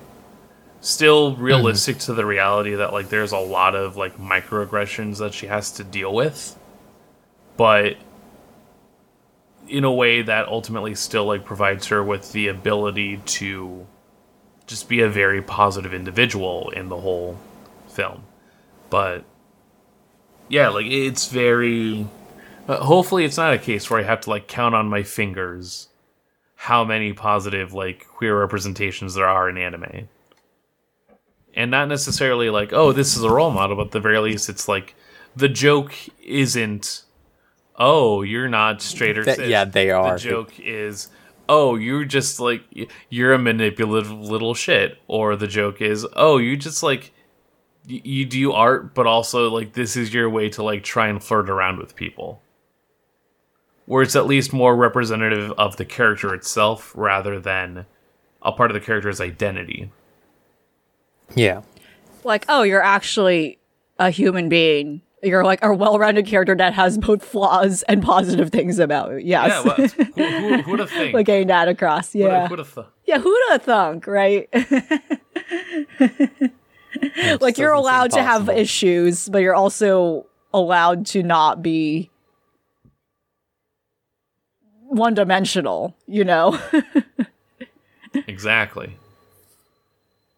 Also, both have really banger OPs, I gotta say. I did see the Comey one. I think you had mentioned it. And it's pretty good, yeah. Comey OP is solid, It's and then solid. Blue Period, I at least like. I like the song itself. Very fun song. All right. Let's see here. Okay, so for me, last thing is Deep Insanity, which is, I think it's called like Lost Child or something. This is a show where the premise is like, hey, there's this fucked up hole made in Abyss style let's go. in Antarctica. Yeah, and everyone's like, let's go. Not everyone's like, let's go. Oh. But it is like, how do I put this? There's like some sort of the Lost Child. Okay, there's like some sort of pandemic, but it's like ingrained on I don't know how to. There's a mysterious illness. Here we go. I found it to put this right because I only knew the name. There's a mysterious illness called Randolph syndrome, which is affecting a ton of people across the world, and this is an interesting choice, I have to say, to, make this. This manga, the series started before the pandemic, but they just really just went ahead with it, and like that, the game and the anime came out now. Bold choice, I want to say, to make a pandemic kind of thing. It barely has to do with stuff, but still, it's like Randolph syndrome is making everyone sick. It's changing the world, so we have to send people into the hole in the South Pole where this disease is coming from. And it has crazy monsters in there, and you gotta fight them. And you hear that, and you go, oh, it's probably really edgy. And then the reality is, it's like, oh, hey, this kid is like, man, I don't know what I want to do for work, so I guess I'll just join the crazy Antarctica people. And he goes there, and he goes down there, and then it's just him being like, wow, all the people on my squad have issues. I'm just some guy. Uh-huh.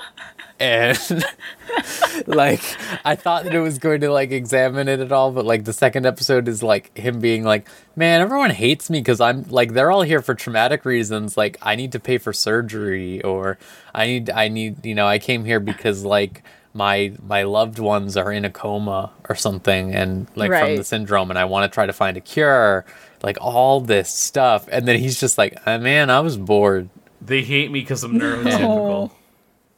Yeah, basically. And he's like, man, I'm a normie. Yeah, he's like, how do I make people like me? And so the second episode is just him like talking to this idol girl, and she's dealing with her like idol stress, but it's just so like, it was just like a generic like drama episode of any other anime, and I was like, what does this have to do with the giant hole that's killing people? Like, this is episode 2. Very strange. Episode 3, like, they at least went in the hole in episode 3, but Okay. it's a very strange show. It has very weird pacing.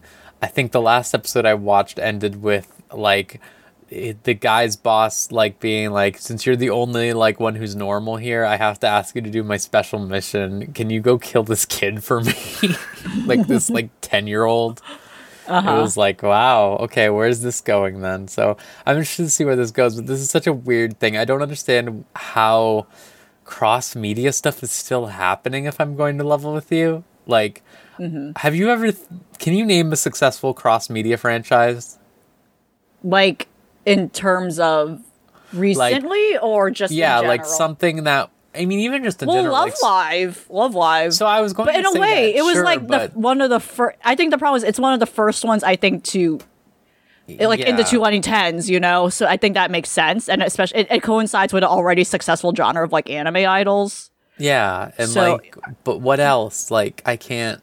I mean, I guess Pokemon counts, but at the same time, it's a different. But that's like It's because I'm you're understanding. what Rose you is talking mean. about something Yeah. specific. Like yeah. thinking about what specifically it is. Like a simultaneous anime mobile game plus one other thing launch, plus like yeah. CDs or something. Or a light novel, yeah. It's difficult because it's like so much of it relies on like a selling of the product, but at the same time, it's like you need the product to exist on its own before you can actually get into the material. I mean, earlier, like Rose and I were talking about the Scarlet Nexus anime now that we are both some ways into the game, and ultimately one is lacking in presentation over the other because of the fact that there's a condensed format that you have to work with there, Yeah. as opposed to the other that will give you the space and is designed to have more space in order to like navigate character relationships and just get into what characters are with one another.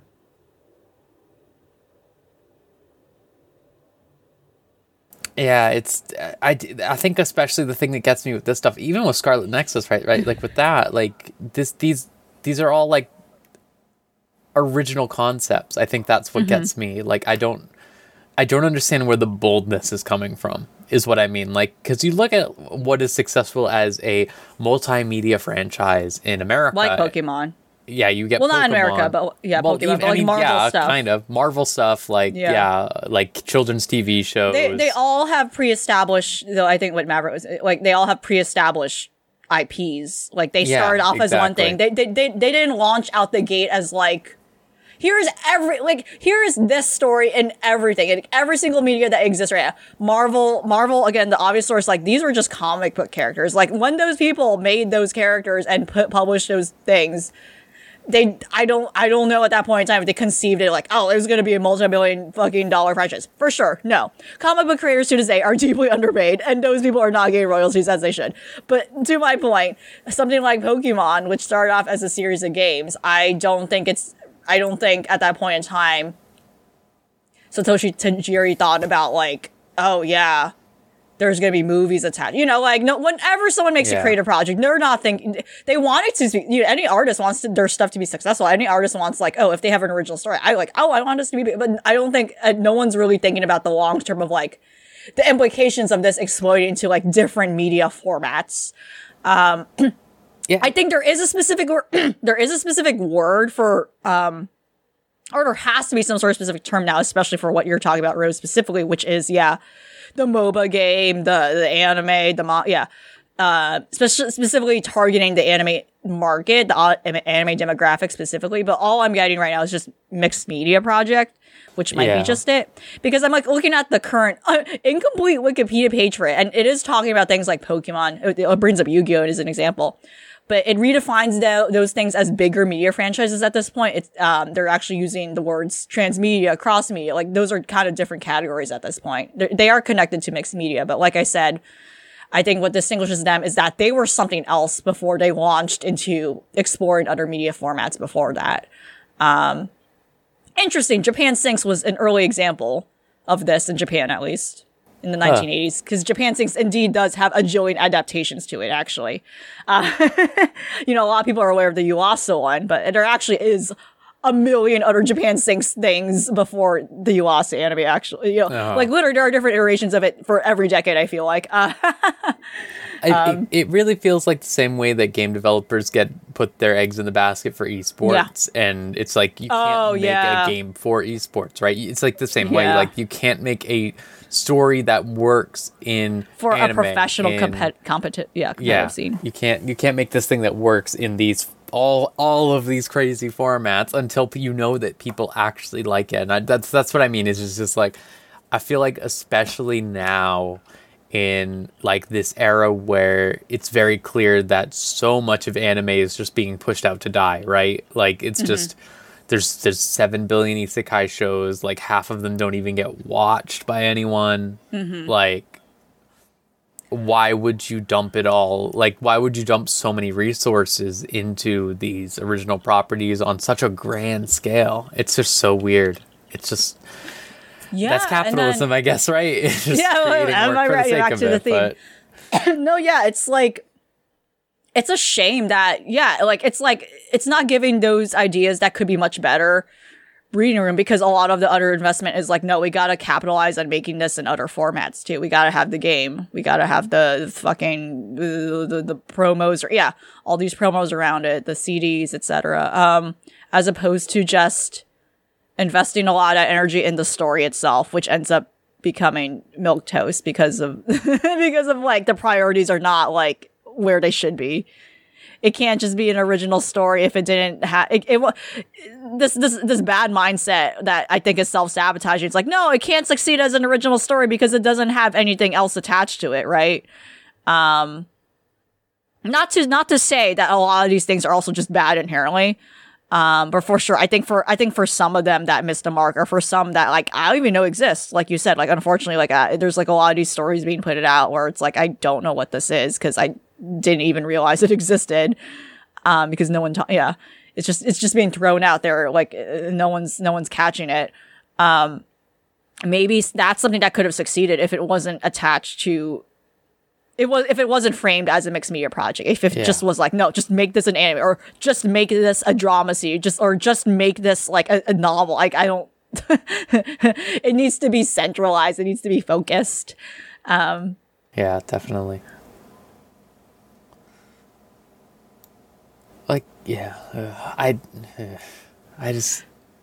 Right, like Attacked Op is currently running the season, but I've not touched the game. Like I don't even know what the fuck the game is about. I mean, I know I can get what the game is about, because it's about like there's a handler character and then there's like a character that you have to like manage.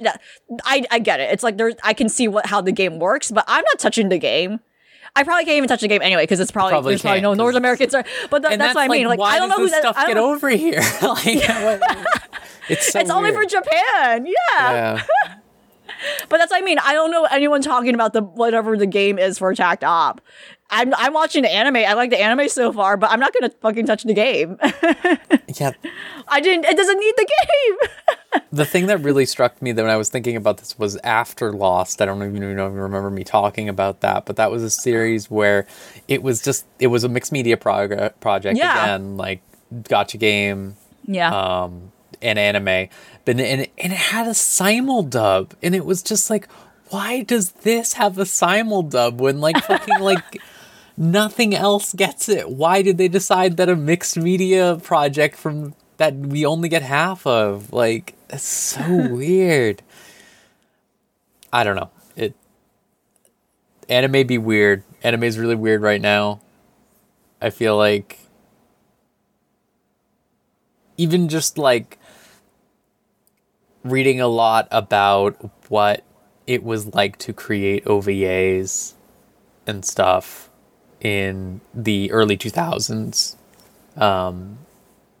Like that's a completely different ballpark from what it's like to create.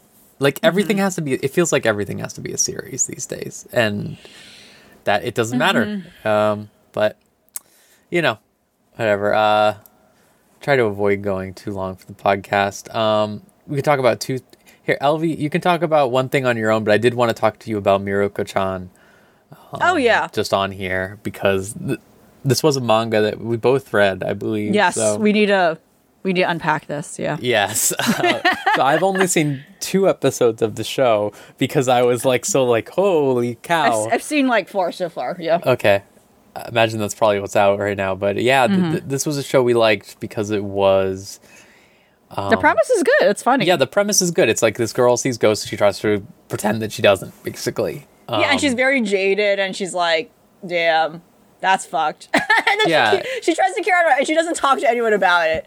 And the show, like, generally works up to over time, like, building up that character and, like, what she wants to do and stuff like that. And it was compelling in a manga format. Yeah, and her eventually realizing, I should do something about this, and, like... Yeah. However, this show is, like, so horny. It's, like, unreal. Yeah. I do remember there is a little fan service in the... Again, like I said, like... So she again, we were talking about this before the podcast, but like to talk about it now, right? She has a best friend who has big boobs, and like, yep, that's the bit. Her friend has big boobs. They jiggle. Sometimes we get a close-up shot, like, oh, there you go. Very typical, very standard. Nothing shocking at this point in anime at this stage. And one of the scenarios that happens is that like a creepy, gross ghost like gropes her friend, and her friend doesn't fucking notice. It's a ghost. She doesn't feel it, but the Muroko is like, shit, what the fuck? Like, what do? I can't do anything about it. I can't tell my friend I see this shit. She's not gonna believe me, etc. And that's the extent of, like, how bad it can get, really. But the fucking anime's out of its mind. It's like doing close-up shots whenever Muroko bends down, and it's like, nothing is happening. She's just picking something up. Like, what is going on? It's weird. I don't understand why. I feel like it was the type of thing where I was like, I feel like maybe I had the worst possible setting also for like watching the first episode for this, because I was like going with some of my girlfriends. I was like, yeah, I liked this manga a lot, Yeah. It's like, no. Open it up and it's just non-stop her ass falling over her ass just everywhere. Not doing anything. Really though, I was just like, please. The other thing I was surprised by, and maybe because I just don't remember, like, again, reading the strips initially, but, like, yeah, there actually is, like, a serious narrative going on where, like, she does eventually meet other people who, like, are keen on what she is doing, and, like, or also who are kind of tapping into the occult as well, like an old woman who seems like a scam artist at first, but she actually genuinely has, like, knowledge of the paranormal as well, and tries to indirectly help her without, like, outing herself either, because, again, it's, like, a whole awkward thing of, like, oh, I don't know if this person will believe me, or, like, oh, I don't know if she will understand, etc., and she tries to help her from afar, like, such as trying to give her, like, these prayer beads, which works against her, actually, and, like, it's like, oh shit, her power's too powerful, or, like, the ghost, or the sort of energy and, like, ghost Muroko's attracting are too powerful, and, like, yeah, there's like a strange anomaly going on to her, where, like, this old woman's like, I've never seen someone who has this sort of magnetism before, and very interesting, too, where she recognizes, again, the big booby friend, actually is like, oh yeah, like a very important person to, like, be with, because, something about her also is ringing off, like, oh, she has strange positive energy that is helping Muroko negate, like, all the bad things going too far, etc. Like, yeah, there actually is kind of, like, some sort of serious underbelly, like, going, like, and like, how the show handles to, like, suspense also is very good. Like, and they actually, like, the way the episodes build up tension and stuff, they're not scary, really. Like, when you see the ghost, like, it's like, wow, that's creepy. That's, like, fucked looking. It kind of, like, escalates tension in a very tactful way, very similar to, like, if you were actually watching a horror movie. Like, there's, like, a lot of moments in the show where there's no music. Like, a lot of, at least from what I've noticed, like, a lot of times in the show, it's very quiet. Like, as if something bad is going to happen, which I think is very interesting. Like, it takes, like, the genre it's trying to, like, lampshade very seriously. I quite like that. It's like, oh, it's not what I expected. I for sure, I kind of thought the anime was going to go a different direction, where it's just going to be all goofy and comedic all the time. But no, a lot of the moments in the show, like, take a very slow pace and in a very serious, like, way. It's funny because it's like, it's because the character is very deadpan. It's like, it's funny because Yeah. she just like is very non-reactive to everything. It's not funny because of like, ooh, slapstick, what have you. It's just funny because of like, just the subtleness of like how like she's reacting to things, and it's never what you expect. But otherwise, yeah, I'm sticking around with it. Like, again, the fan service is a huge turnoff. It's very unnecessary. It doesn't add anything. Again, very bizarre. Again, one of those things where the people animating got a note from like some horny producer being like, no, there's no panties here. You gotta put them in. You gotta meet this quota. It's fucked up. It's like, it's absurd. And yeah, like I said, I remember fan service in the manga, but it's not this bad. It's not this like obnoxious. And like, I remember it goes away at a certain point too, where I think for sure, like, the creator of the show had come clarity and was like, no one's reading this for that. I'm gonna stick to the narrative here, right? But the anime has not got that memo. I love the ending theme. The ending theme is just samples a bunch of screaming, which is really funny to me. It's excellent. It's like, wow, it's incredible. I felt like while the slow pace like is interesting, I found it like glacial at times where I went and read the manga and it really goes by. Really felt like they were like stretching out like time. So much time, and like a lot of it was on her ass. So like I feel like that's probably why it hurts. That's probably it too. I think it lingers on fan service modes that shouldn't be there. But otherwise, I do get the effect of like what they're trying to go for. I think there was a deliberate choice where they wanted to like recreate tension that would be in a horror movie. Yeah, and I think to borrow from the way you talked about the vampire dies in no time at all or whatever, like that is like it feels like a hit or miss to me with that. Yeah. Like where it's like either like this is an effective scare gag or it is I am sitting here, dude, watching her in front of the fridge. Yeah. Like, yeah. Yeah, like I know what's going to happen. Do I have to see her ass? Yeah. Yeah, is there another show you'd like to talk about before we wrap it up? Yeah, I want to talk about a show that's not an anime, but for sure has attracted negative attention it didn't deserve, and that is High Guardian Spice, which is a show produced by Crunchyroll Studios. Okay. And this was something teased a while ago. I don't know if a lot of people are aware of this, but Crunchyroll announced like a slate of stuff coming in their programming a couple of years ago, and this particular thing made people upset. And of course, it's the sort of people you expect to be upset. And it's just trolls under a bridge who are like, oh shit, look at this SJW show. Oh my god, anime is over.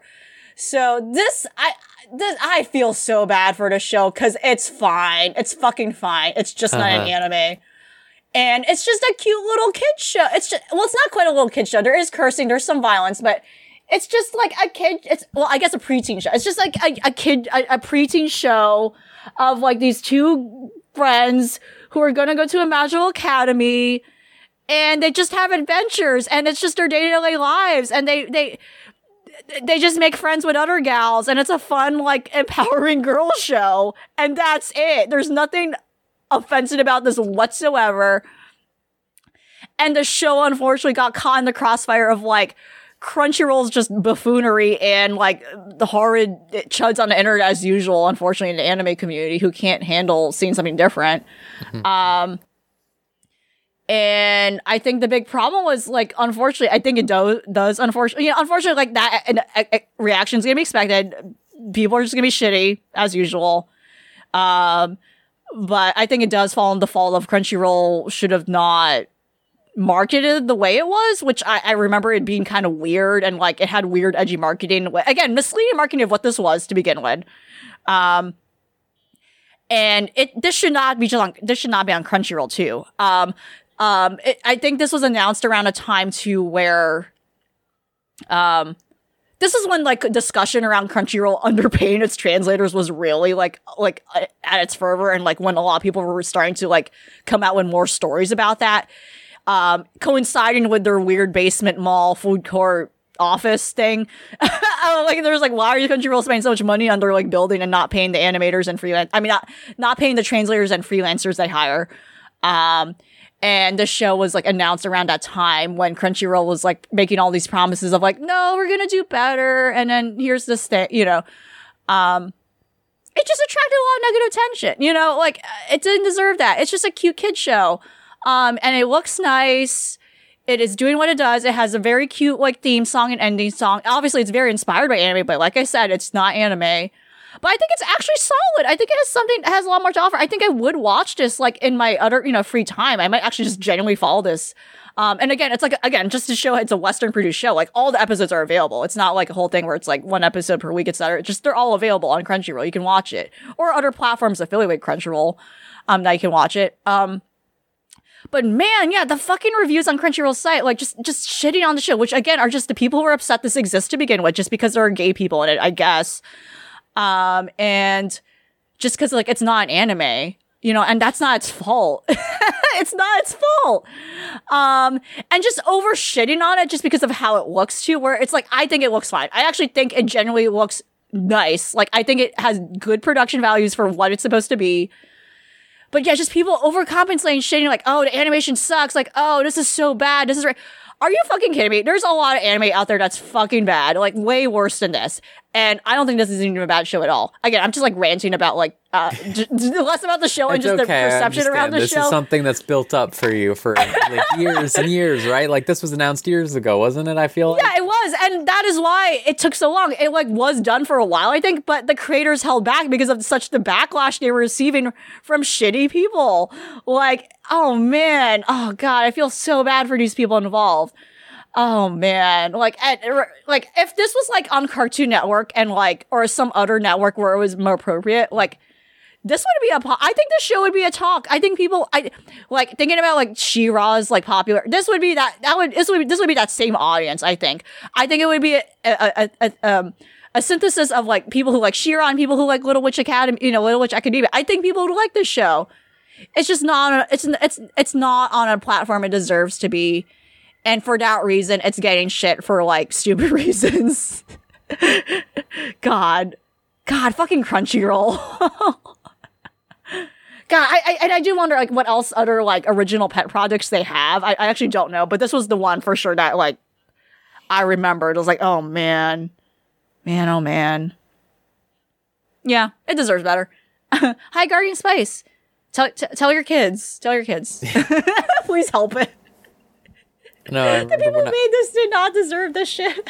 Yeah, when I watched The Little Witch, I felt like there should just be more stuff like this. This is my, hey, fucking Eichenfeld points to this. Like, this is what I would have wanted out of that. Like I would have loved the show as a kid. Definitely, that's exactly it. And I like it now as an adult. I was like, oh, this is fine. This is completely inoffensive. The other shitty thing about the show, and like, because the creators brought it up, and like people were reviewing the first episode that. When this came out around, last night, they wanted to get it out before Halloween.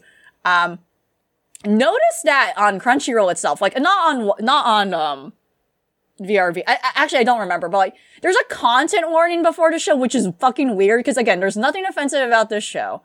But again, it raises a lot of questions too, because it's like, is it because of like the queer content in the show? Like, come on, like, why is there, I don't recall seeing a content warning on any anime I've seen in Crunchyroll. And like, I've seen some dark, like, I don't know, maybe I'm wrong, like, I don't know.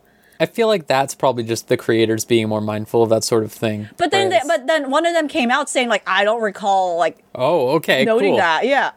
Okay. They were explaining like, no, like there's cursing in the show, and there's violence in the show, but certainly I can't imagine it being. This is not a troll show at all. They made it clear, like, no, this is just a fine, perfectly innocent show that has some of that stuff. Huh. Like, nothing that goes the edge of, like, Madoka plot twist, things get dark, like, nothing, it does nothing of that sort. So, like, yeah, the creators already said, I don't know why there's a content warning in front of the show. It just has cursing and some violence in it. They did end up putting that on Goblin Slayer, I remember, at least. That was, like, the only See, it's like, what is the comparison there? Yeah. It's like, is it because there's a trans character in this? I don't understand. Uh-huh. There's like literally two gay, like these girls have gay dads. It's wonderful. It's like, is that the reason? Like, oh shit, we got it. It's in the first episode. Like, oh man. Yeah. Just another thing that's like shitty. Like, come on. Like, yeah, nothing else to say. No, I get you. Nothing else to say. Like, damn. The society we live in, and Crunchyroll is going to eventually merge with Funimation. I don't know. Just, oh man, the limited amount of platforms that anime's on. Okay, I think that's about it then for now. I think that's a good stopping point. I don't blame us for talking about Paranoia Agent that long. There's so much to say about that There's show. a Yeah. lot to say. We didn't even cover everything. Yeah. But yeah. Thanks to our patron for picking that one. That was picked by Cello Buster. Thank you. So next up was for the anime, quote unquote, that we're going to watch next. This is my pick, and I've been wanting to force everyone to watch Kamen Rider Build, the first 12 episodes, for the last your time. year. So I'm doing that now. This should be fine because I think we've talked about a lot over the course of us doing this show, wanting to work into more long running series and taking a bite out of one, taking just a bit, getting some vibes. And what is better for that than a Kamen Rider show that never ends, right? Kamen Rider shows just keep going until the end. So this will be a fun little one, Kamen Rider Build. So this one, episode 1 and 2 can be found on YouTube on the Toei channel, but much like all Toku fans have to learn at some point, you will have to find this through more illicit means. It is fairly easy to find it. You can find it on sites that distribute, say, magnet links of sorts, as well as just, there's a lot of fan subsites that will have it that are safe and not evil, like the Kiss Anime or what have you. I know. I think Shout Factory owns some of Kamen Rider, or like has distribution. Yeah, I don't know if they. But I don't think this. they don't own. They own this far. They don't own this far, unfortunately. I think. Yeah, because they own. They definitely own a lot, pretty much the original series and all the old ones. Which I've discovered recently because of work researching purposes. They do stream their programming on Twitch. They do curate that stuff, so they actually have dedicated days where. Like the past couple of days have been Godzilla days. They've been just airing Godzilla movies on their Twitch channel, which is funny. And they do have Kamen Rider days. So there's that, but it probably won't be episodes in order. I don't know how the schedule works, but yeah, it's for sure something that, is an option as well, though, at least for other series, but probably not for Build, unfortunately. Maybe someday we will see a world where they fucking just let this shit is popular over here, okay? It's not like Gangbusters, because again, you have to like fucking work to get it, but people like it. More people watching this than fucking Deep Insanity. Like,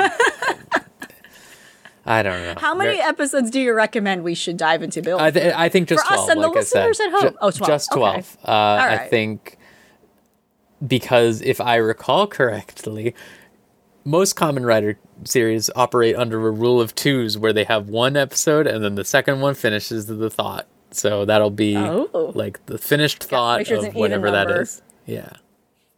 So that should be fun, hopefully. All right. Yeah, as always, patreon.com/VGCC. $3 gets you 1 week early. Sorry this episode's a little late. Such is the way. I don't want to just keep saying this over and over again, but I think we'll have the full crew back next time. But you're saying I think. So there's no certainty there. There's no certainty there. I think. I was just saying last time on the podcast, I was saying to Maverick before the show, like, I fucking said, I think Paranoia Agent's on Crunchyroll, and Maverick was like, I don't think... Is it? And I was like, oh yeah, it is, I think. And then it was just like, no, Maverick was right. I love to hear it. This time for real. I need to hear it one more time. Yeah, Maverick is right. There we go. So yeah, that's the name of the episode. If it wasn't just going to be Paranoia Agent, I would just call it Maverick is right. All right. I think that's everything, unless you two have anything else to say. All right, I take that silence as a no. So we're gonna call it quits. Thanks everyone for listening, and we'll see you next time on another episode of Unlimited Railworks. See ya.